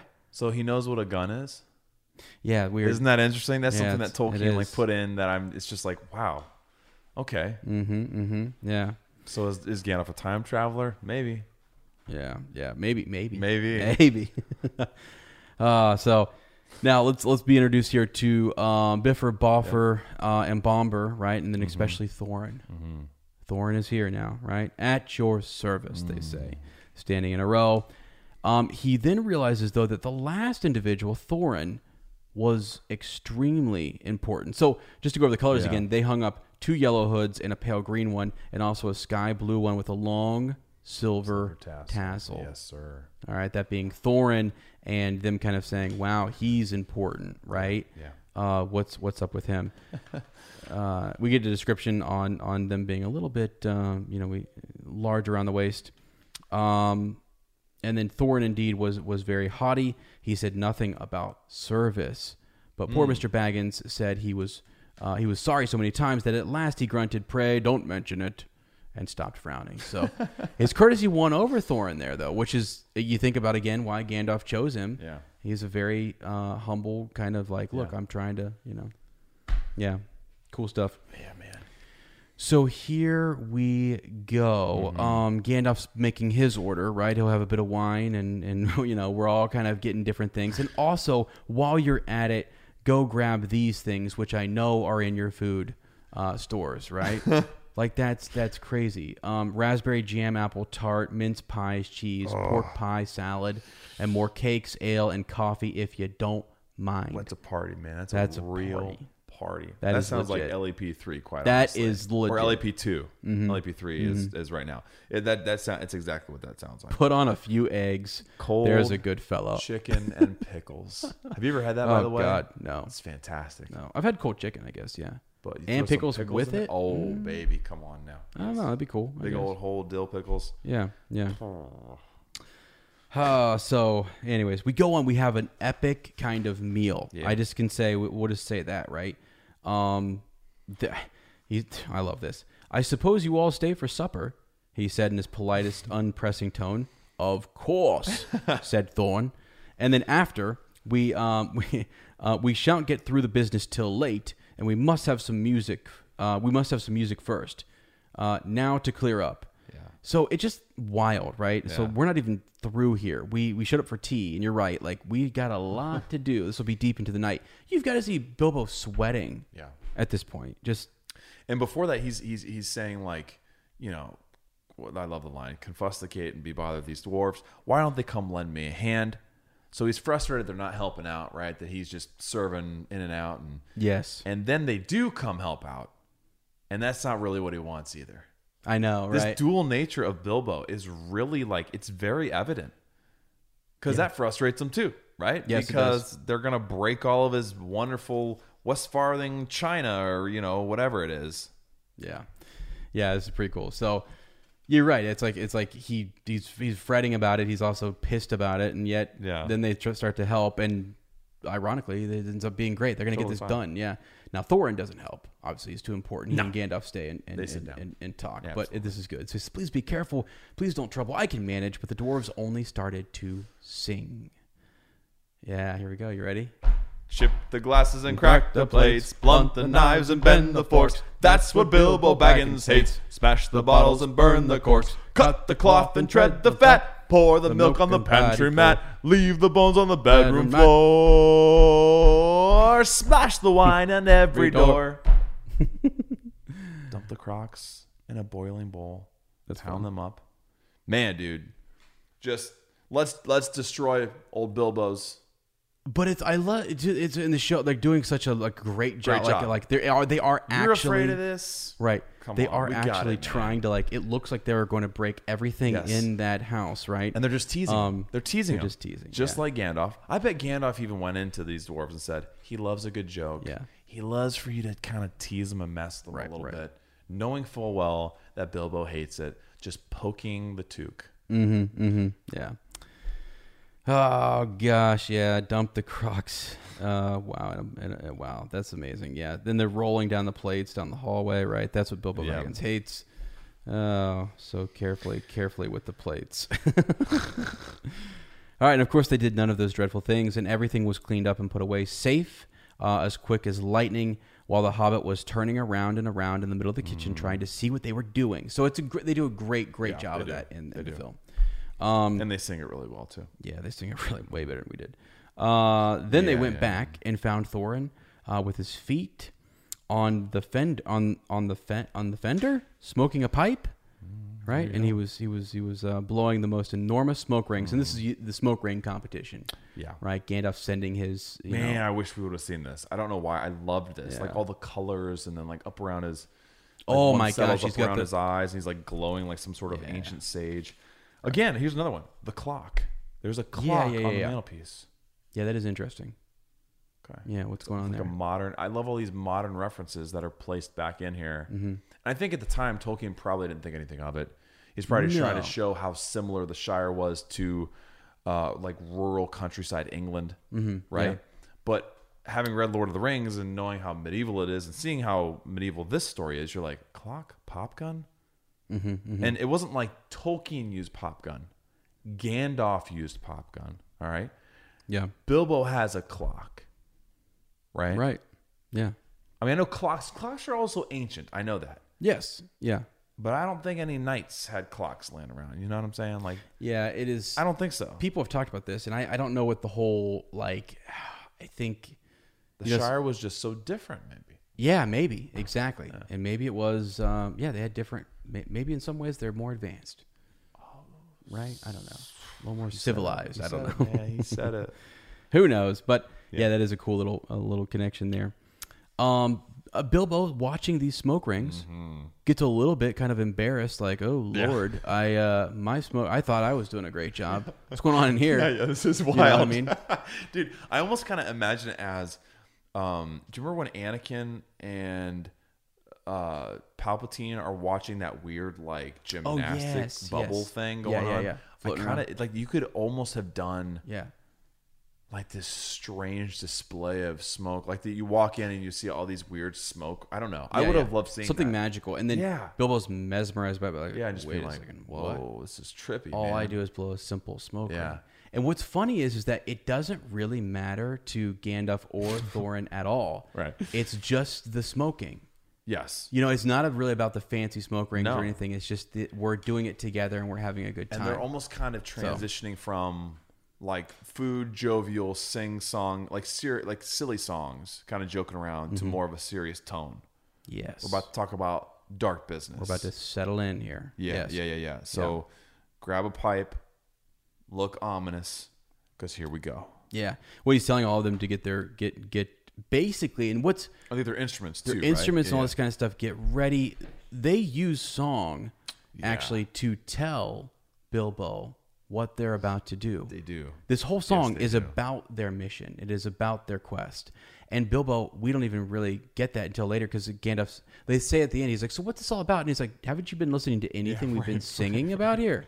Like, we just sung the whole thing to you. Isn't that also a commentary? Like, how often do we listen to music and we don't even think about the words that are being said? Yeah. And maybe how there used to be way more of an emphasis on songs are carrying a message.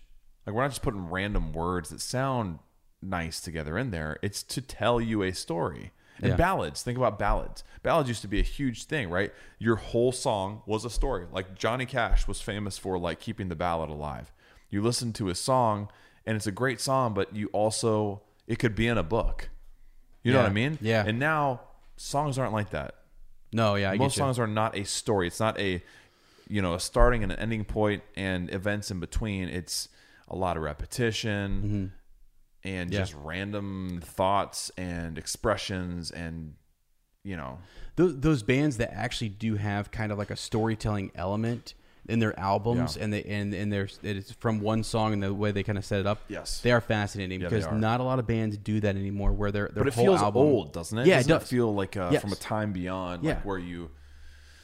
Because you're like, oh, I still got to make it catchy. I still got to do whatever. I still got to make it Yeah. But if there's a great story and there's good, it has to be well written. So, anyways, this is where we get into one of the best songs. So how are we gonna sing this? We're gonna do a competition here. Is that what we're doing? Like a sample A, sample B? I think we'll just do the first 4 lines here. I don't know. Okay, all right, yeah, because there is a lot. I'm not gonna sing the whole thing. This is literally there are like honestly, 1, bro, 2, here's 3, the thing. 4, 5, I know 6, 7, 8, 9 stanzas. Everyone wants 10. to sing. They want us to sing all these. I know that. I know the demand is. I want people to send songs back in.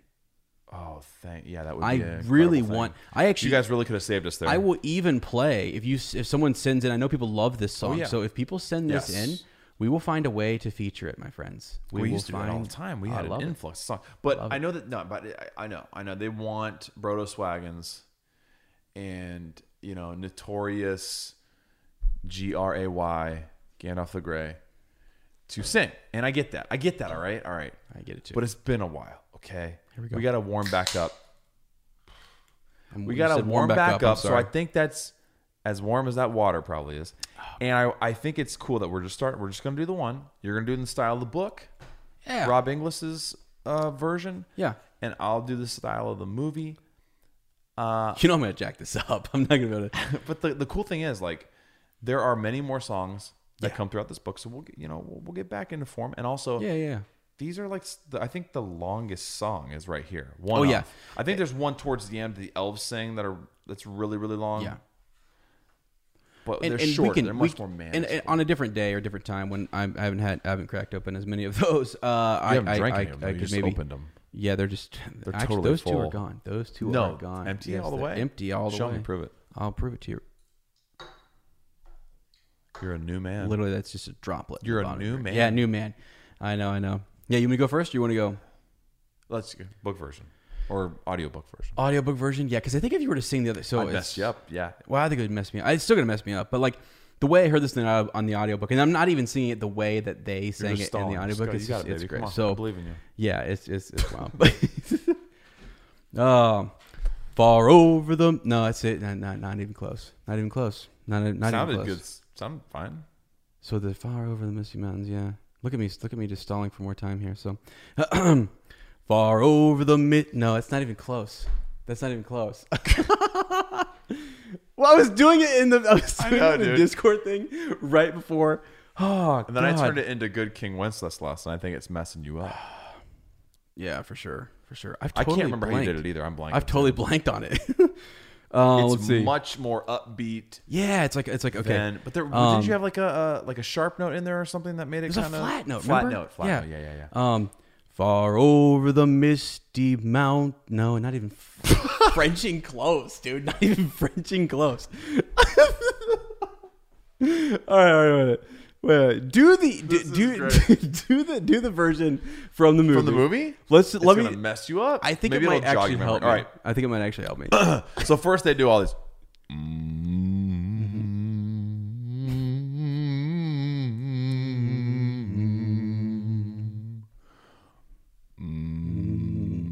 Far over the misty mountains cold, to dungeons deep and caverns old, we must away at break of day To find our law. Oh. Whoa. I mean, it's pretty much this. That is what they say. Long forgotten gold. Oh, gosh. Yeah. Sorry. To seek the pay. Oh, I'm out of kid. No, it's tough, dude. I went to look at. It's tough, dude. I actually thought it was different. Like when you read it in the book. It's to find our long forgotten gold. Yeah, but dude, that takes me back. Okay, I got a couple memories while I'm giving you more time to remember the book version. Jesus. Do you remember the first trailer for The Hobbit? Oh my god! And it's that song. Yeah. And you're like, lost my mind. Whoa! Lost my mind. This is, and you're like, that's a tone I couldn't even have imagined. But another funny thing, a Jim Nichols story. All right, you remember the Love of Language episode? Our great friend, just one of my best friends in the whole world, Jimmy Nichols, came on and talked about Tolkien and language and his course he's taking. And he's a Spanish teacher, so he loves language and the development of language and all this stuff. All right, he so as good as he is with language, it's hilarious. I remember singing this song with him. All right, he was like, "Whoa, dude, this English?" I was like, "Yeah, far over the misty mountain." He goes, "Dude, I thought they were singing another language." I was like, "What'd you think they were saying, Jim?" And this is classic Jim, just shocked, right? He goes, "I don't know. I thought it was like daily going me home again." I was like, "Oh my Jim, god, no, bro, that is not even close." But that's cute. Are you ready? I was trying to keep it in cadence while you were like, Patreon. Yeah. Oh my god. The word of the episode is cadence. Here we go. Far over the misty mountains cold, to dungeons deep and caverns old. Yes! We must away ere break of day to seek the pale enchanted gold. Yes, son. Right? It was something like that. It was just something like that. And I remember when you first start singing it that way, I'm like, it's so hard to way too jolly. But then you hit that sharp note, and I'm like, tinge of sadness. Dwarves of yore made mighty spells, while hammers fell like ringing bells. Something like that, yeah. In places deep where dark things sleep, in hollow halls beneath the fells. That is English. He does right. That. It just took forever because I'm sitting here going, I rehearsed it 3 times before we started in like Patreon. It's so different. So different. It's so different. For ancient kings and elvish lords. Sorry. Yeah, baby. It's good. Once you get it, you can stay in it there. Yeah. So do you want to sing it or read it? No, I think we'll just kind of read it. Yeah. So go for it if you want to. Just for ancient kings and elvish lords. Yes. They're many a gleaming golden hoard. They shaped and wrought, and light they caught to hide in gems on hilt of sword. So you're right. This is telling a story. It's these incredible things they were able to create. And we're learning something about dwarves as well, right? Hi-ho, it's off to work we go. On silver necklaces they strung, the flowering stars on crowns they hung. The dragon fire and twisted wire, they meshed the light of moon and sun. So almost like this ethereal power to capture the essence of these mighty lights. Far over the misty mountains cold, to dungeons deep and caverns old, we must away ere break of day to claim our long forgotten gold.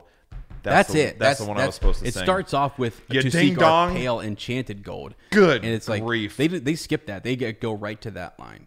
Thanks, Howard. Yeah. Goblets they carved there for themselves, and harps of gold where no man delves. There lay they long, and many a song was sung unheard by men or elves. So they're there because they love this. They're by themselves. There's no one else. No one else would even do this. The pines were roaring on the height. The winds were moaning in the night. The fire was red, it flaming spread. The trees like torches blazed with light. That's another famous line from the film version. The bells were ringing in the dale, and men looked up with faces pale. Then dragons' ire, more fierce than fire, laid low their towers and houses frail. Jeez, dude, they're telling you right there. Right there. Yeah. The mountains smoked beneath the moon. The dwarves, they heard the tramp of doom. They fled their hall to dying fall beneath his feet, beneath the moon. Dang, man. Yeah. Far over the misty mountains grim, Also, amazing how it changes from cold to now grim. Right? Yeah. Far over the misty mountains grim to dungeons deep and caverns dim. No more light. All this light they wrought, all these jewels, it's a dark place now. Yeah. We must away ere break of day to win our harps and gold from him. Him. Who we talking about? Yeah. Who we talking about? Oh, man. Yeah, this is Sauron? So cool. Who's this fella here? Necromancer? Get old worm tongue out of the... What you doing back in here? No, yeah. Gandalf? Far over the misty mountains grim to dungeons deep and caverns dim. I mean, once you get it, I mess up the last line, and then you're coming in and showing off because you remember the book version. It just ticks me off because I didn't remember it. Okay. That's cute. All right, and as they sang, the Hobbit felt the love of beautiful things made by hands and by cunning and by magic, moving through him a fierce and jealous love. Yes. The desire of the hearts of the dwarves. And so we see all these similarities between dwarves and hobbits, right? But right here we see that this is something different. Yes. This fierce, jealous love is something that... No, okay, here you go. A little character we meet later who's a hobbit-like creature could definitely associate with this. Yes. Right? But for a hobbit, this is something that's a little different. They enjoy their things. Yeah, but they don't not like a jealous. It's not like this coveting of the dragon sickness, right? Is something we talk about later. This overwhelming lust of these natural riches. Right? They find and also I think the implication too is what you can make from them. The rotting of WROUGHT of new things, jewels, and changing that into some crown or necklace or something that you craft, right? Yeah. And for hobbits, it's more of the natural beauty of things. Yeah, and nature, harnessed somewhat, but not to the point of, I don't know, capturing the light of something. Well, let me add to that, because what I was saying earlier, when you think about all of the things that are his mother's or his grandfather's, it's not that he did anything with him, like these possessions that he owns, whatever. It's that they carry memory and value, and they're heirlooms, and they're passed down, even though they're just like candlesticks or they're forks, whatever. And so I'm thinking, it's not that he's done anything with it, because when he gets all of his treasure later, he can care less for the most part. He's just sort of like, I've already got it made. I'm one of the elite here in Bag End and Hobbiton, Well, and even the whole, a dwarf would get that cartload back, right? He would literally take a 14th of the treasure, no questions asked. Right. But for him, he's like, it's kind of more of a bother. It is kind of a bother. And I think even a lot of us people, we look at that and we go, dude, what are you doing, man? Yeah. Yes. And that's where the whole message that eventually Thorin gives us, the lesson of this entire story is, if we valued different things, it would be a better place. Yes, come on. To paraphrase, right? And so that is the difference, right? I think that a hobbit would definitely appreciate all these beautiful things, but it wouldn't drive a hobbit in the same way that it drives a dwarf. Well, that's what they're made to do. Yeah. It's a beautiful thing. Like, they're made to create these beautiful works, like to take raw minerals and change them into these artistic expressions that elves, men, everyone looks at and goes, wow, I'd like a piece of that. They're the finest crafters in the world. Absolutely. It's a good thing. Yes. But like every good thing, there's also a dark side too, right? Yeah. There's where it consumes them, and it's fixated on things and objects and hoarding that, right? And that can consume you and destroy you. Yes, it totally can. And so I think that the interesting part about this is he hears the story. What he more gets, he doesn't actually get, as we said earlier, the verbiage. He gets the feeling, the magic, the moving, the magic that's moving through him, this fierce, jealous love, the desire of the hearts of the dwarves. Then something Tookish woke inside him. Now, what I think is that, like, what that is not that he had a similar interest in gold and, like we just discussed. Curiosity, isn't it? Yes, it is something going, these dwarves are about some business. Yeah, and he sees the passion. Like, what is, Yes, he sees the passion. And that fires him up. And there's something in the Tookish side that goes, you want to see this before you're gone. Like, there's more out there to see. You don't have to go stay there. Yes. You don't have to become one of them, but just go get a taste. And here we get get a taste of the adventure, because it will. That's where the Tukish side we need to live. We talked about this, right? Yes. Something Tukish wakening up in us, and how it's like. Yeah. I mean, it's different things that we've done where we're like, I can't believe we're doing this. That's the Tuk side. Yes. You know, and you're almost always rewarded for that, I think. Yeah, you are. Yeah. Because even if nothing else, it makes you appreciate your home that much more. For sure. When you're home, you think, man, that was a cool, crazy thing we just did, but there's no other place in the world I'd rather be. And and the one thing Gandalf explains, they'll explain to him here in a second, you are risking all sometimes when you there's always, life is full of risk. Yeah. It just really is. Yeah. I mean, whether it's getting in a new relationship or moving across the country or not moving across the country. Yeah. Not going somewhere, not doing something. Yes. All of it. It all is. There's a risk in staying on the spot for sure. There really is. And it's sort of like, wow. But yeah, so this Tukish side wakes up and he wishes to go see the great mountains and hear the pines and the waterfalls and explore the caves and wear a sword instead of a walking stick. All of those things happen. All of those things that he says right there happen. He looked out the window. I love this part. This was one of my favorites too, right? So the stars were out in a dark sky above the trees. He thought of the jewels of the dwarves shining in the dark caverns. Yeah. Suddenly in the wood beyond the water, a flame leapt up, probably somebody lighting a wood fire, and he thought of plundering dragons settling on his quiet hill and kindling it all to flames. He shuddered, and very quickly he was playing Mr. Baggins again. But it's like it was there, the fire and the flame and everything that he's sort of like, what? You know, and he's almost like checking himself too, right? His Tuk side is already getting kind of carried away, and he's like imagining this little wood fire being a dragon, and then the reality sets in of, if there was a dragon here, my beautiful home is toast. Yeah, we got a little bit left to go. Lord have mercy. We can kind of. Well, I think we will, because I really did like spending a lot of time on all of that. Now we get into basically he's a fellow. The conspiracy's back. Yes. Which, by the way, such a cool little connection into our conspirators. That's true. That's very true. That's pretty cool. But the long story short, in this, they go over. He learns more about the dwarves. He learns more about their cause and what they're up against. And they go over that he may not return. And then poor Bilbo, dangerous adventure. Yeah. Poor Bilbo couldn't bear it any longer. At may never return, he began to feel a shriek come up inside of him, right? And he burst out, right? He almost kind of embarrasses Gandalf a little bit. But that's okay. Gandalf stares him down. There's a lot of dude. All right, the example he uses, an engine coming out of a tunnel. Yeah. Just these modern like references and comparisons are just crazy. Yeah. Because we don't see that in Lord of the Rings. It's just so different. But yeah. Excitable little fellow, said Gandalf as he sat down. Can't you see him just smiling too? Like, he's got some energy, doesn't he? He's got some energy, yeah. Don't worry about him. Yeah, he's keeping the grin on. It's part of the energy he brings, right? You almost see Gandalf like look to the side, like where no one's looking, going, "Oh my God, what is he doing? Keep it together, Baggins. You're making me look like a fool."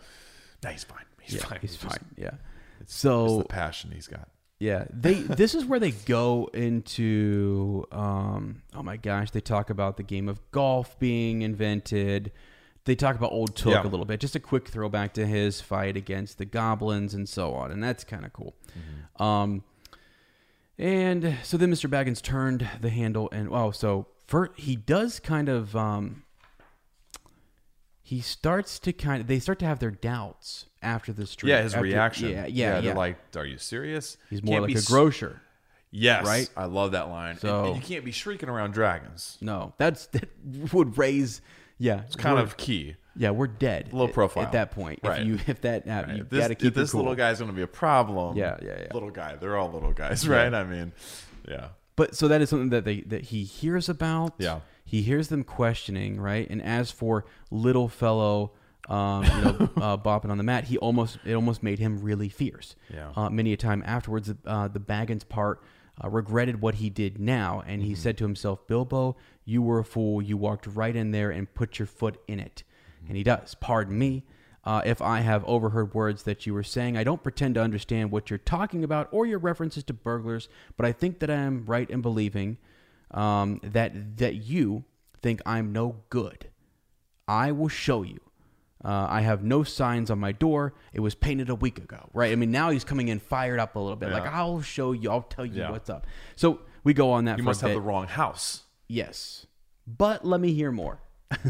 What do you guys need? Because I can maybe do some of this too. So, and they go over, they talk more about the contract. They talk about him being an expert. Is he? I think they're all kind of still maybe have their doubts, right? Is he an expert treasure hunter instead of burglar? Like, let's use that term versus being a burglar. So Gandalf he says, look, there was a mark. I put it there. This is where he starts to kind of say, look, I chose Bilbo Baggins. This is an unlucky number. You didn't want an unlucky number. You need a burglar if we're going to go 13. In there. Yeah. That's right. So he becomes the 14th member of this company for this expedition. Yeah. I chose him, right? He's basically saying, I dare anybody to say. Yeah, I vouch for this guy. All right, exactly. Yeah. Yep. So there, he and this is Gandalf again, not using any magic, just the magic of facial expression, whatever it may be, a scowl that kind of puts them all quiet, like just knowing what Gandalf that shadow that fills up the room, right? Yeah. Yeah. Let's have no more arguments. I've chosen Mr. Baggins, and that ought to be enough for all of you. If I say is a burglar he is. So there's that. Gandalf be flexing. Yeah. Now, this is where he pulls out. This is where we get into some of these deets, right? Yes. About we have a map. Yeah. All right. We have a key. So, and we go over, we learn about, Thor, right? Thror. Did I say Thor? Yeah, I think you did. Like the thunder god. Oh, my Lord. Yeah, guys, I'm with it. Well, I wonder if there is sort of a allusion there to that. Maybe.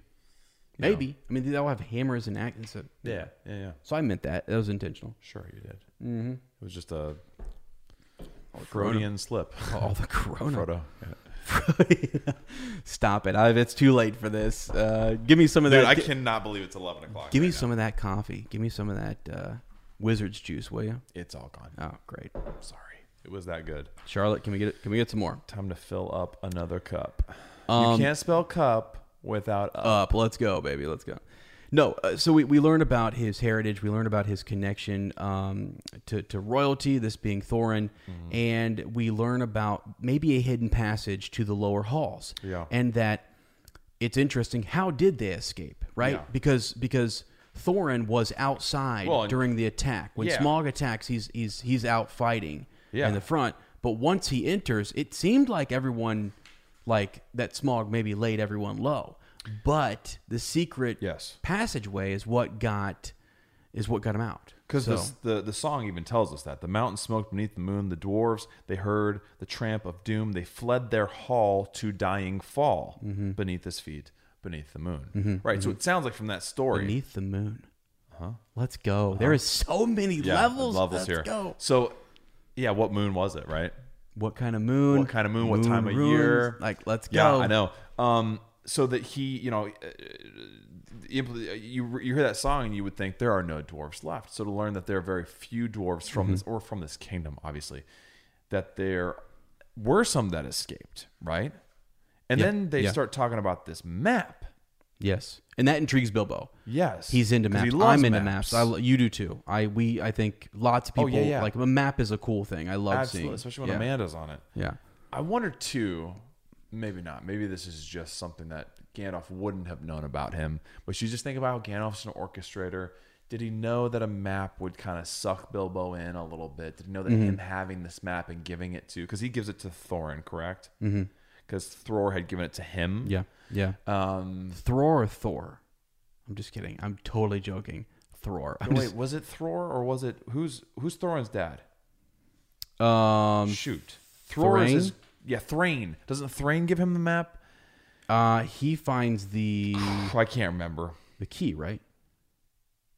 He's rambling about the map. The key comes up here. Well, right here. So I forgot to mention that with the map, when a key, maybe they're together. They're one and the same. Yeah, a small curious key. Here it is. Okay. He said, and he handed to Thorin a key with a long, intricate wards that was made of silver. Keep it safe. Yeah.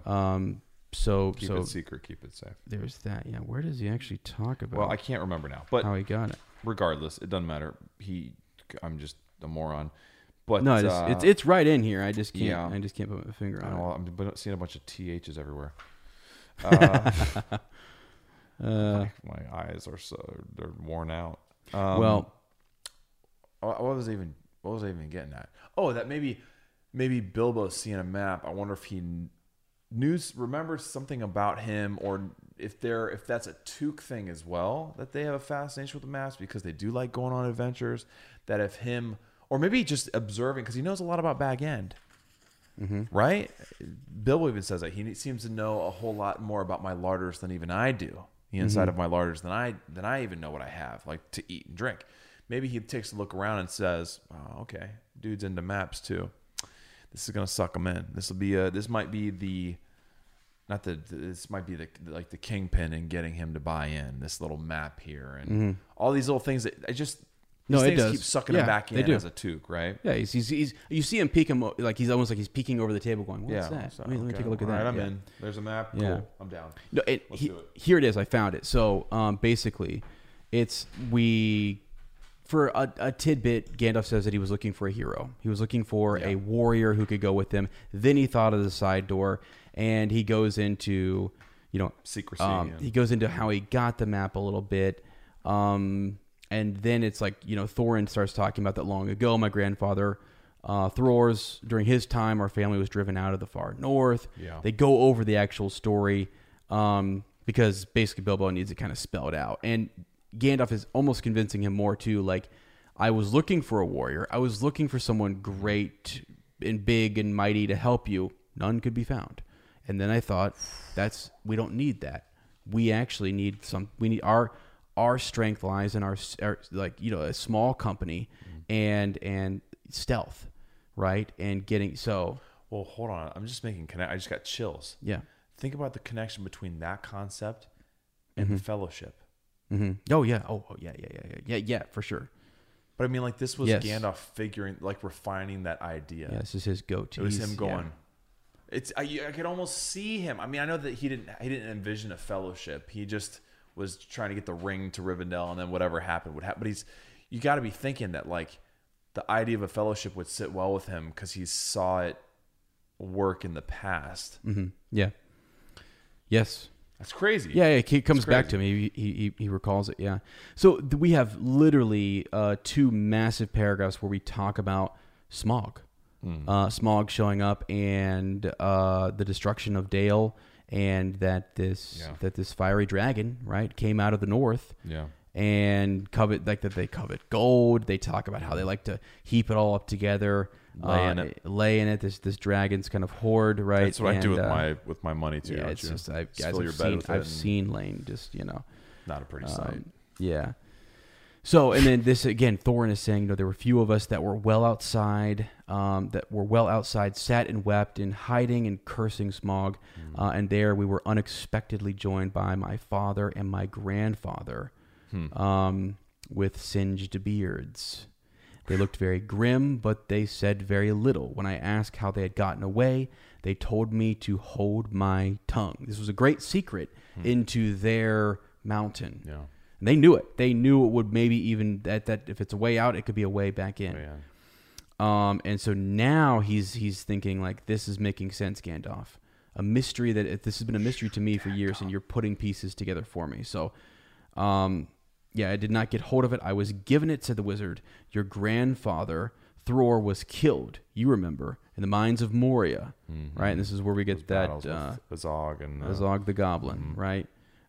Curse his name, yes, right? And Thrain, your father, went away on the 21st of April 100 years ago, which, by the way, remember that 100 years ago, that stuck out to me because I was like, oh yeah, they're old. They're old. Yeah. Old. And also, how old was Thrain when he went away 100 years ago? How old does that make all of these dwarves? Yeah, Thorin. Like their lifespan is much longer. Right. And he had never been seen since. And it was presumed that he went nuts, right? Yes, went mad. Mm-hmm. He says, well, your father gave this to me, and if I have chosen my own time and way for handing it over, you can hardly blame me considering the trouble I had to find you. Right. Don't question it. Just take it. Just take it. Yeah. His father couldn't remember his own name. I mean, he was really losing it. And so your grandfather, said the wizard slowly and grimly, gave the map to his son for safety before he went to the mines of Moria. Your father went away to try his luck with the map after your grandfather was killed. And lots of adventures of a most unpleasant sort he had, but he never got near the mountain. How he got there, I don't know, but I found him a prisoner in the dungeons of the Necromancer.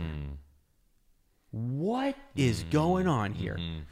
Who is Gandalf? Yes. You go back to the beginning of the chapter and say, look, the little bit I know about Gandalf, interesting fella. Well, and it's crazy too because there's so much more. Because we're also reading this from the lens of like knowing what Moria is. Yes. Right. And like all these different things he's referencing, you're like, you're reading this for the first time. Moria, goblins now too. We haven't heard about goblins. Necromancer with a capital N. Like, what is all this stuff? Yes. Yeah. What is it? It's building this legend. It's building this world, and you're like, okay. And you can imagine. So what is it that Bilbo at the beginning of this really loved about not only just the fireworks but the stories? He told some really good stories. I like those stories. Oh yeah. And now he's sitting here. A good story? Now he's sitting here listening to one saying, "Oh, I could actually be a part of this one. Wow, this story's not over yet." And that's kind of, I think, the other big pull for him. So. Yeah, they start to talk about the necromancer and getting revenge and whatever, and he's like, the dragon and the mountain are literally more than big enough task for you, right? So, here, said Bilbo. Here, right? Yeah. Accidentally, he said it aloud. Hear what? They all turned suddenly. Hear what I have to say. She's so funny. Yeah. He is so funny. Right. So what's that, they asked. Yeah. Right. Well, I should say, that we ought to go east and have a look around. And there's this side door, and dragons sleep sometimes, I suppose. It's so funny too. Like, I'm glad that I went through and read it, because seeing that right now is hilarious. He's just like, he stepped in it again, as he would say. He did. He stepped in it. And here he's saying, well, yeah, I think we should go. Let's go. To find out what he does when he gets there. The transformation of this character, man. He goes from a bumbling, flustered little hobbit, right, who doesn't want to leave his own, he wants to stay in the comfort of what he knows, to, it's just so much like Frodo. Without him, nothing else happens. Exactly. Well, and nothing changes. Later on, before he enters, he draws upon like just past experiences and thinking back to things that he has learned on that journey, and things he even picked up in the Shire that he had forgotten, that we don't know about yet. Yes. And you're like, whoa. Yeah, it's kind of cool. So... But that's pretty. So we're right here at the end. I mean, we go on for a little bit. He takes breakfast orders, right? Yeah, they get their order before we go. I suppose you mean. I do like the pace more of, and I know we don't get into the next morning yet. That's next chapter. Right. But I do love the pace. I understand why you have to do it in the movie, but I'm glad that it's a little slower here in the book. That's not just like so abrupt. I'm off my room. I'm going to fall asleep hearing you sing. Yeah. And I wake up at daybreak and you're gone. It's not, and I got to rush off. It's not the same at all. No. It's a much more realistic pace, I feel like. Yeah, very much so. Yeah, I actually, it's quite different from the film, and I think it's better, and it's good. And you can do that in a book, and it makes sense why they did it in the film, also why we have it here. But yeah, so the breakfast orders are taken, and he lay in his bed. He could hear Thorin still humming to himself in the best bedroom next to him, right? And he's humming that same tune. Yeah. Far over the misty mountains cold, to dungeons deep and dragons old, caverns old. Can I literally not get a single line? Or we're off. God, good but God. But we're on, and we're up. Let's go. We're up late. I like how that sounded. Honestly. We're getting back into this. I mean, like, this is like, I hit a wall, and I feel like I've come back. Second wind. Coming in. I'm ready to watch the movie. Let's go. I'm excited about that. We must away a break of day to find our long forgotten gold. All right. And that's it. Bilbo goes to sleep. Uncomfortable dreams. Yeah. Uncomfortable dreams often lead to an adventure. Man, beautiful. I know that you're right. We probably could have spent way longer on that. But the beauty in all of it is reading it for yourself, and then like the main takeaways that you have that you can share. And that's why this is the perfect book for a book club. And like, again, just like in The Lord of the Rings, I got stuck in the very beginning with the descriptions of hobbits and, you know, the elaboration on this race and species and the way, you know, the way the Shire works and what the Shire is all about. And that's where I get stuck in that stuff. And even the adventures of, you know, and the story of Smaug's destruction, I'm like, it's, you know, it's interesting, it's good, but I'm so fascinated with just everything about the hobbits. Yeah, and so within that, you know, chapter with different elements in it, I get stuck into the stuff that has to do with the hobbits, and then I think that, like, you came alive during all that history of the dwarves. Yeah, it's funny how we balance each other out. Yeah, that way. Is. Yeah. All right, we have. Instead of strawberries with cream, we're doing. Wow. Which one? What's up? Fire me. I'm going to flame. Yeah. What? Fan the flame. I'm gonna flame the fan. Oh my Lord. We have Bywater posts to get into. How many do we have here, bro? Well, and we don't have to do them all. I just have a moly. Yeah, we actually kind of thought this episode was gonna be shorter. Yeah, we did. And it sure You want to do one and save the other two for we totally can. Next time? We totally can. Why don't you read this one to us? Yeah. So here we go. I got my phone pulled up because obviously my computer died. But I have one that I kind of thought this would be just a kind of an unexpected surprise here. Yes. Hannah Keaton, who was just in our Discord server, who was just listening to the episode, is not on any longer, and I think this will still be a surprise. There you go. So that's kind of fun. Because remember earlier I was like, ooh, we're going to pull somebody recent. Now we have two other folks. The other two are going back to picking up right where we left off at the end of the last book and working through them. But this is unexpected. Yeah. And Hannah, who just sent hers in like literally the other day. So it's kind of the theme of this. So she starts off with, hello, everyone. I've been listening to the podcast since May of 2019, and I finally caught up with the current content. I don't know why it has taken me so long to send my Tolkien story, but here we are. I figured it was time to finally tell my story and how I fell in love with Middle-earth. Heads up, I'm a terrible writer, so apologies in advance for the quality. No, you're fine. I'm a terrible reader, so you're going to be fine. I came to find Middle-earth by the movies like many other people have. When I was a kid, my parents didn't take my sister and I to the movies very often, so instead, we had a movie night every Saturday. Cool. I believe it was sometime late summer, early fall of 2002, and it was my turn to pick the movie for movie night. It just so happened that The Fellowship of the Ring had came out on DVD around this time. I walked back to the entertainment section of our local Walmart, and displayed on the very front of the shelves was The Fellowship of the Ring. I had never heard of this movie and knew nothing about it, but there was something about the cover and the title that drew me in. I grabbed the DVD off the shelf and told my mom, this is it. Wow. Yeah. My mom is not a fantasy, gory, bloody movie type of person, so I could see in her eyes that she did not want to watch this.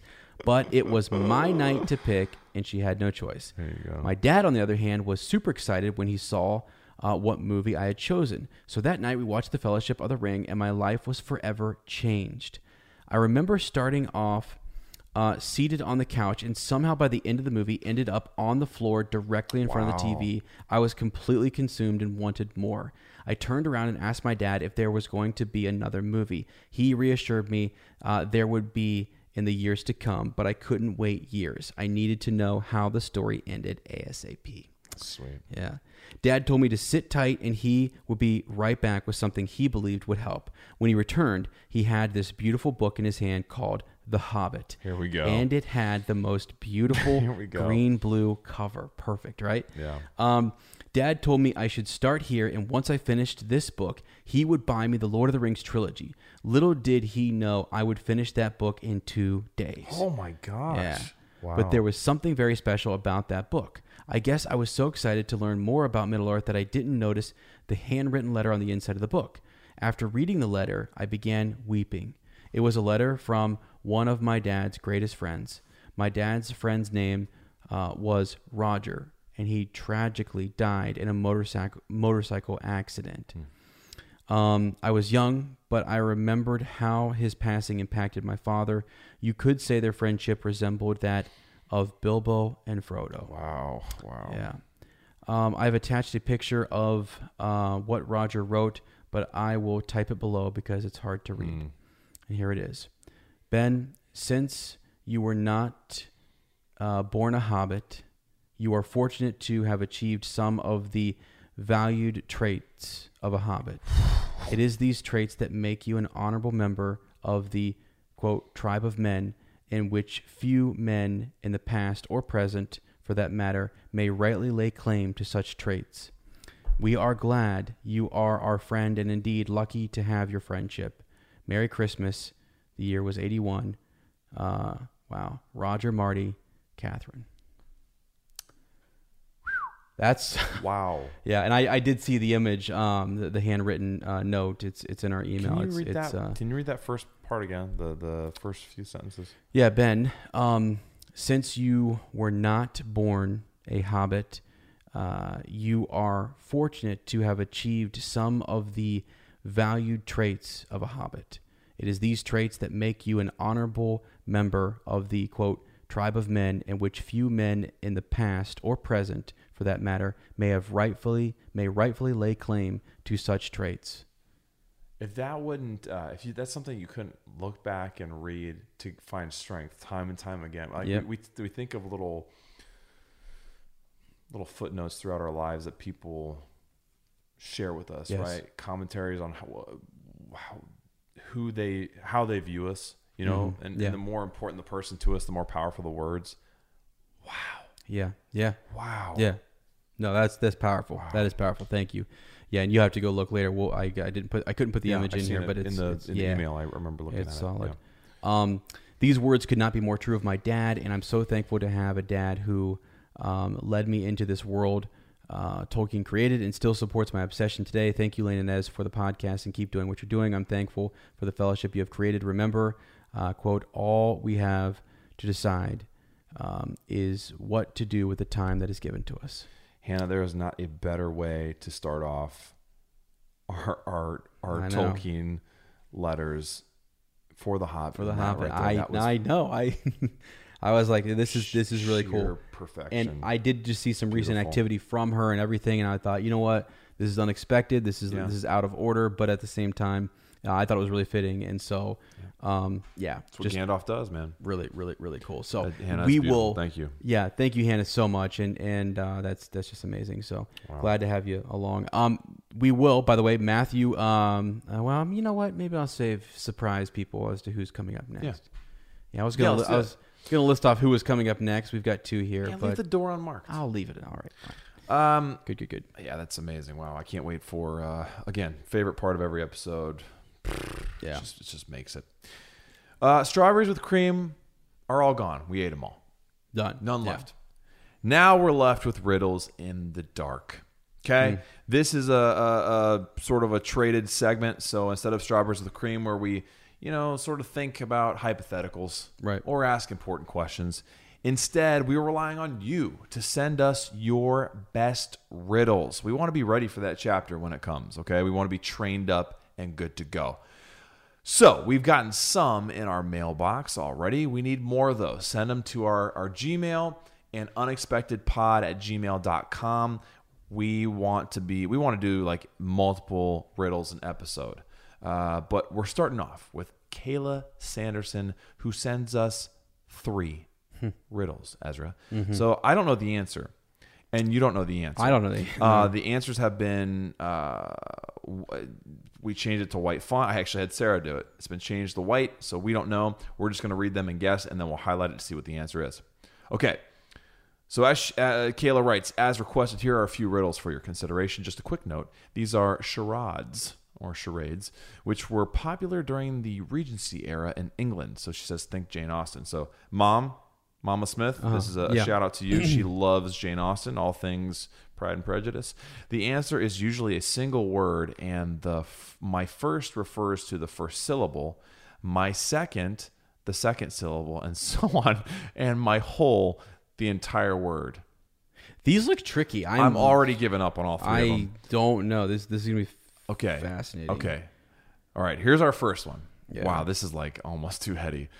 My first dispels the darksome gloom. You love my second, 'tis a home. My whole with cheering ray from afar gives comfort to the wandering tar. Gives comfort to the wandering tar. My first, I will read it again. Yeah. My first dispels the darksome gloom. Okay, so I got to read this again. Hold on a second. Oh, geez, this is it's your first syllable. Crazy. That first syllable it would indicate dispelling the darksome gloom. You love my second, 'tis a home. I love the second syllable. So and it's like a home to you. My whole with cheering ray from afar gives comfort to the wandering tar. Okay, I think I have kind of an idea. So the whole word, yeah. I literally haven't the first one is what throws me. Like my first dispels the darksome gloom. My second, you love my second. You love my something second. 'Tis a home. Yeah, 'tis a home, and it's something that on the whole, with cheering rays from afar, gives comfort to the wandering star. Is that what this supposed to be? Thinking like wandering tar. Is this supposed to be star? With an S. I don't know. Maybe the wandering. Yeah. Or black, the darkness. I'm thinking like sunlight. Yeah, I'm thinking. So I was thinking like something like you got the ray from afar. You love this. The first dispels the gloom, the sun. Maybe. Yeah. The second, 'tis a home. Light. Is light a home? Fudge, man. I don't know. Okay, sunlight's my guess. What do you got? You got sun. Light. They're syllables, but they're also words. Yeah. It's a compound word. That's the best I can do. I teach second grade. Let's go with the that. best I can do. Let's go with that. Well, you can have a different answer. I'm trying. Caleb, these are this is setting the bar. You want me to reveal it? Yeah, reveal it. Let's see what we got. This gave people time. We're just buying time for our listeners to actually have a. Actually, hold on a second. Have a reaction to it. I think you just highlight it. Oh my! I think it's turned into a color. Yeah. Well, What if we can't find the answer? It's right here. You ready? Revealed. Yeah, I'm ready. Lighthouse. A lighthouse. You're kidding me. So we weren't that far off. Sunlight. Right? We say it's sunlight. We had one of the words, right? So my first dispels so light gets rid of the dark, right? You love my second, 'tis a home. House. Yeah, it totally makes sense. I actually thought house, and I thought, no, there's no way. That's not... Because what I was thinking is like a syllable, and I'm thinking of like almost like morphology. See, I got way too complex with it. I was like, oh, it's got to be like a Latin root that means this, or a prefix that means... No, it's dumb. Okay. My whole... Got it. I got it now. Cheering ray from afar gives I got it. So a tar must be a ship. Yeah. Okay. Number 2, here we go. My gosh, this is crazy. Yeah. I was hoping... for something my little brain could comprehend.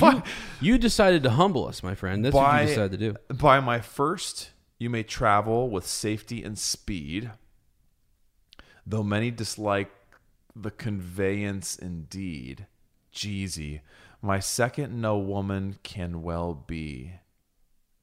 My whole takes a change several times in a year, hot and cold, wet and dry, benign, severe. What am I, fair lady? Pray tell me. Holy crap. So again, are these two syllables? So you get the first syllable. My first, you may travel with safety and speed. Mm-hmm. The second one is man, right? I mean, this is so, though many dislike the conveyance indeed. My second, no woman can well be. Yeah, or something. Maybe. No woman. I mean, I guess, literally. Like, I don't know if I can say that, huh? She said, think back to the time period. I'm just thinking, like, is it that, or is it like something that women don't like, something a woman like stereotypically wouldn't want to be, wouldn't want to act? I'm not even thinking. I don't know, dude. This is crazy. My whole takes a change. A woman can be anything. My whole takes a change several times in a year. Is this weather? Weather or a moon or something? Like what changes several times in a year? Yeah, a moon does, right? Right. It changes several times a month. Season. Oh my gosh. Travel with safety and speed. My first car. No. Trees. This is crazy. Hot, cold, wet, dry. Wow. What am I, fair lady? Pray tell me. These are fascinating. Hot and cold, wet and dry, benign, severe. What? Those are all opposites. By first you may travel, though many dislike the conveyance. I'm terrible at this. So what? So it's something that you can use to travel, but people don't like the way it. Travel with safety and speed. Second, a woman can well be safety and speed, and during that time, like, is it a? God, is it? Hey, I got it. No woman likes to be horseback. What? Dude, I don't know. I'm scraping. Reveal this I'm scraping my brain cells. Reveal. Season.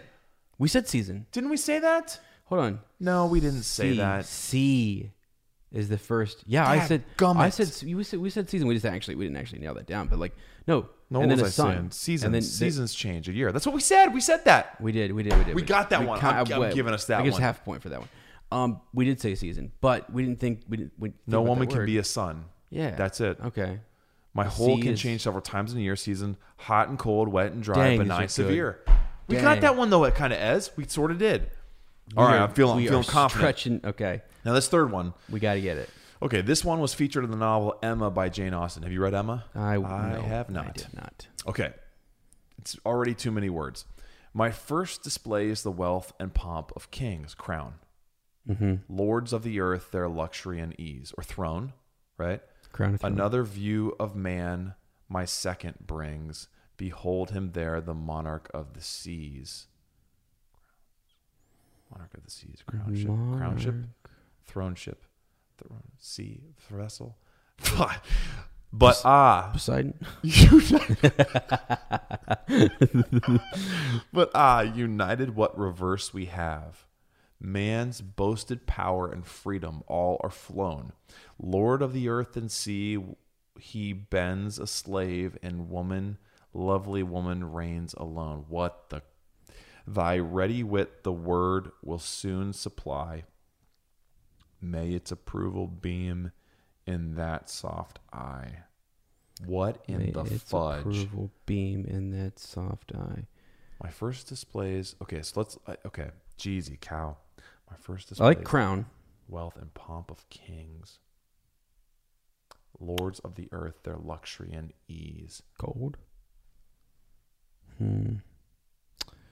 Lord. Another view of man, my second brings. Behold him there, the monarch of the seas.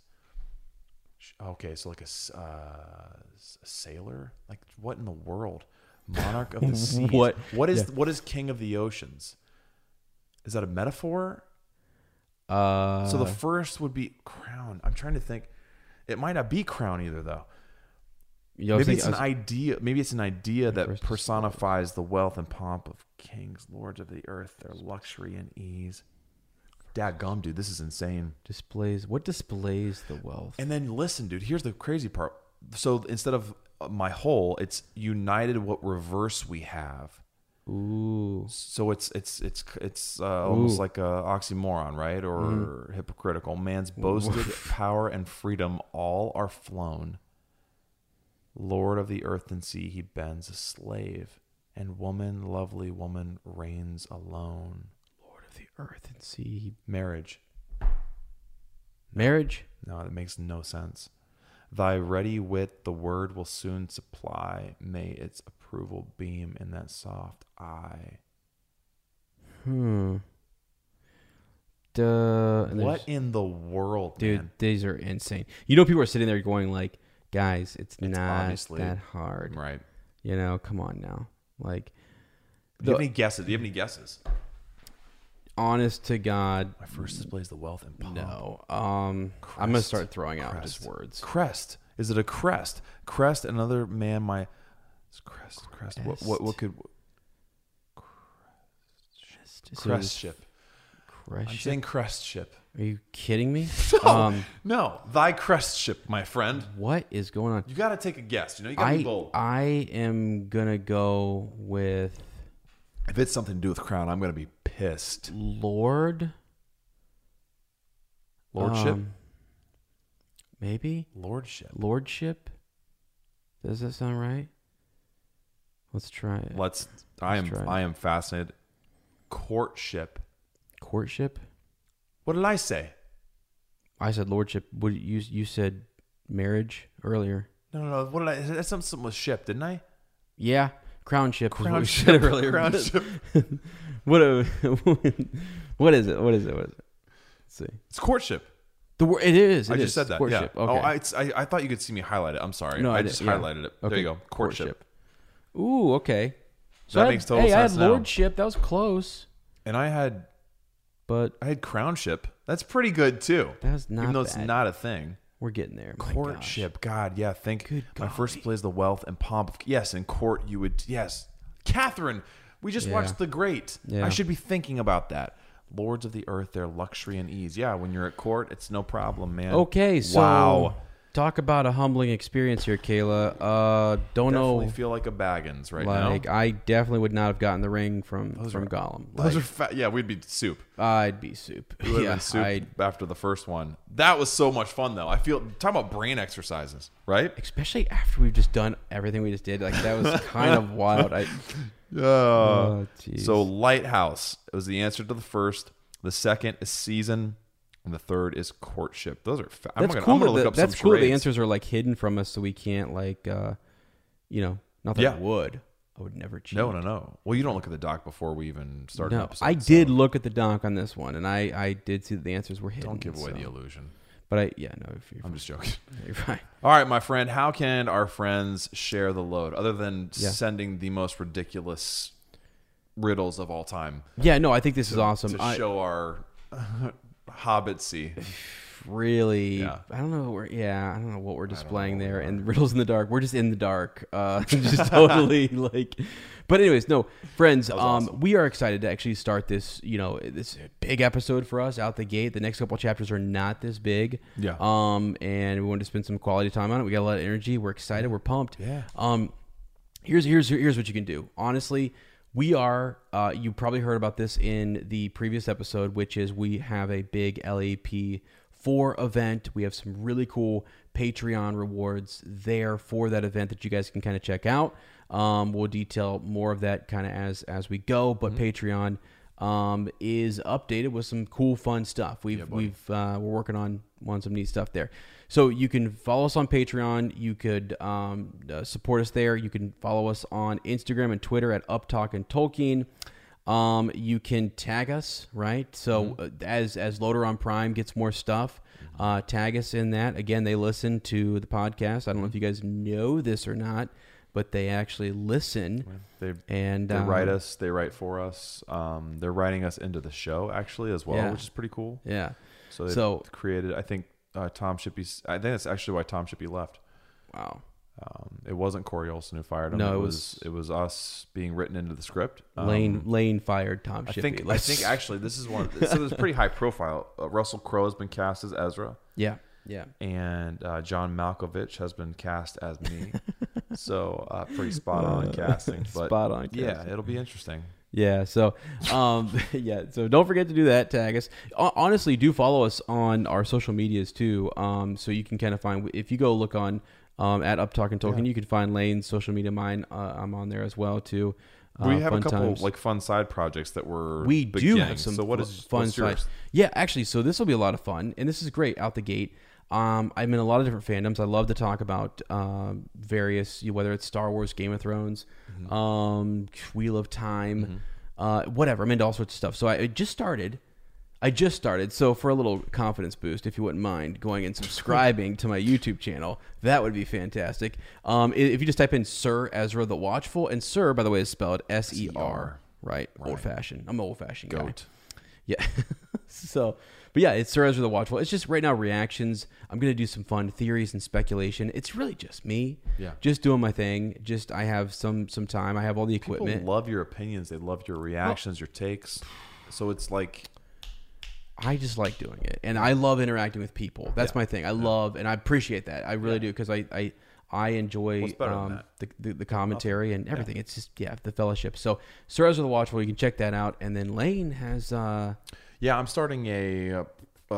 it's called Item Description with Lane Smith. I just love... my whole life... what did my mom used to call me? She used to call me a gear guy. Yeah. I love details on just all kinds of stuff. Item description is going to focus kind of around like clothes and shoes and watches and coats. Dude, you guys know how big I get into the details, and a lot of you know. I think of Nicole Whitaker, and I was talking about my obsession with coats on some episode, and she commented on something like, I feel you on and even like having duplicates of some things that I like so much. I want to have, backups, whatever. But when I find something I love that's well made and crafted beautifully, I gush over the details. So right now it's just an Instagram account. So at Item Description. But Ezra and I are going to try and do some like videos. Yeah. And the whole point really, honestly, is to encourage you to go out and find things that you're passionate about. Yeah. Like in terms of clothes and handmade goods and things that are made with the type of quality that it can last a lifetime. Yeah. And honestly, a lot of it might sound like a stretch, but a lot of it does kind of come from Lord of the Rings, right? My favorite jacket of all time is my favorite because it reminds me of Strider's Ranger coat. Mm-hmm. And I think of it as it's a modern day. If I walked around with Strider's coat, I'd get a lot of looks. Yeah. And it probably wouldn't be the most comfortable just because it's so out of time. Yeah. But this jacket I have, for me, is the equivalent. Right. Right. And so anyway, it's kind of started with that. And I guess it started back when I was a kid, but it's sort of taken on a new life in terms of an interest in fashion and all these different things. So can I make a plug for it too? And I kind of inspired you to do what? You did. You inspired me to buy a jacket, which we are going to review. We are going to review. It is legitimately amazing. Yeah. I cannot wait to get it. Honestly, Lane has inspired me to kind of say, hey, you feel good. Like when somebody like you says, hey man, let me put you in this nice jacket. It's well made. And you start to go into kind of like who made it, the history behind it. Yeah. All that kind of stuff, its uses. You're like, wow, there's some real quality and care that went into this. And I love that about you. And we were in here just talking about the make of your rugby football and things. Like you're a guy who sees that kind of stuff. And I'm telling you guys, it is going to be fantastic. And there's some fun hidden gems that I know you have planned for that. So Item Description is going to be... Thanks, brother. It's going to be a lot of fun. I love details, and I love just... Because I think we gloss over them so quickly, but I love just sitting down and appreciating a detail and talking about it with people and thinking about why we enjoy the things we like. And so really what I've done is I've discovered these companies that make things that I love. Yeah. And one of the points is for you to find companies that make really good, high quality things that you can appreciate, that you might, invest instead of buying, a winter jacket every year that falls apart. And you're buying new jackets all the time because they're poorly made, they're mass produced. Finding a company who does it right and that you get something that lasts a lifetime. And then I'm also doing interesting things like this year. I wanted to do I wanted to experiment with a uniform. I wanted to see if I could do my own kind of version of a uniform as a teacher, and honestly see if wearing so I picked a color that I liked, and I went with that, and I got. Well, I'm not going to say it all. I wanted to see if it would affect my mood. Yep. I wanted to see if it would affect my stress levels. Mm-hmm. And to a certain extent, it sounds ridiculous, but my mental health, right? Yeah. And so far, I found it absolutely does. I'm not thinking about what I'm wearing every day. Yep. I'm not, because I think people are going to think this nuts, but when you wear different colors, it affects you in different ways. Like colors incite reactions. Sure. So I found that when I was wearing like reds and oranges and stuff. Yeah. it made me feel kind of more stressed out, a little more agitated. Sure. Just seeing that color on myself and also, in the mirror. Students like seeing that too. Like if you see a calm blue and that kind of stuff, it can affect everything. So I thought I'm going to find a color that I think looks good on me and that I enjoy, and I'm going to just go with that. And then I love it. Wear the same thing every day, essentially, and see if you're going to talk more about this, aren't you? This is going to be a so part of it's really cool. So just stuff like that too, and then But anyway, so we'll put I'm going to put links to all that in the description of this, because I'm super excited, and we've got like almost 2-3 months planned. I got a couple seasons mapped out that we can film. So which would be great. The trick will be us getting time to actually film it. Yeah, we have to take some time. But it'll be one of these days. We'll get it. Very soon we'll get it done. It'll be cool. Yeah. Last plug I want to make. First of all, shout out to Heather Garrett, who literally just followed me on YouTube. Woo! At Strezzer the Watchful. So that was hilarious. Woo! Thank you. Right during the show. No, seriously? She's still on Discord. Yeah, she's still on Discord. God bless her. That's awesome. She's super cool, by the way. You gotta go check out her own stuff. She does some really cool cosplay stuff.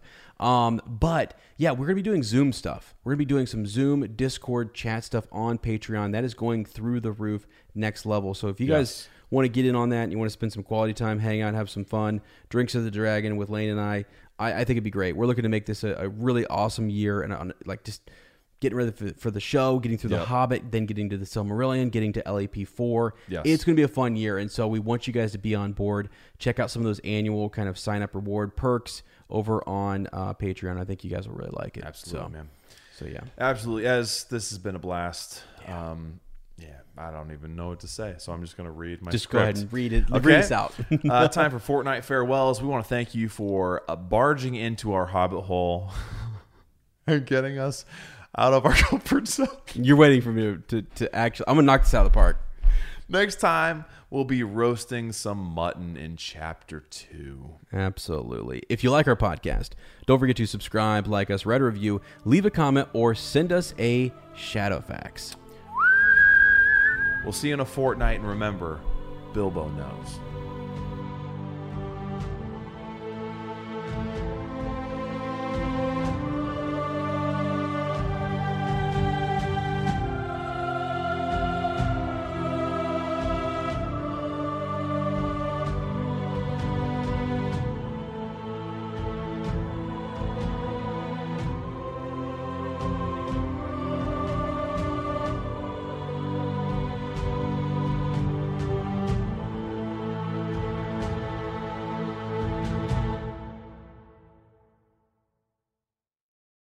As humans, we're naturally driven by the search for better. But when it comes to hiring, the best way to search for a candidate isn't to search at all. Don't search, match with Indeed. When I was looking to hire someone, it was so slow and overwhelming.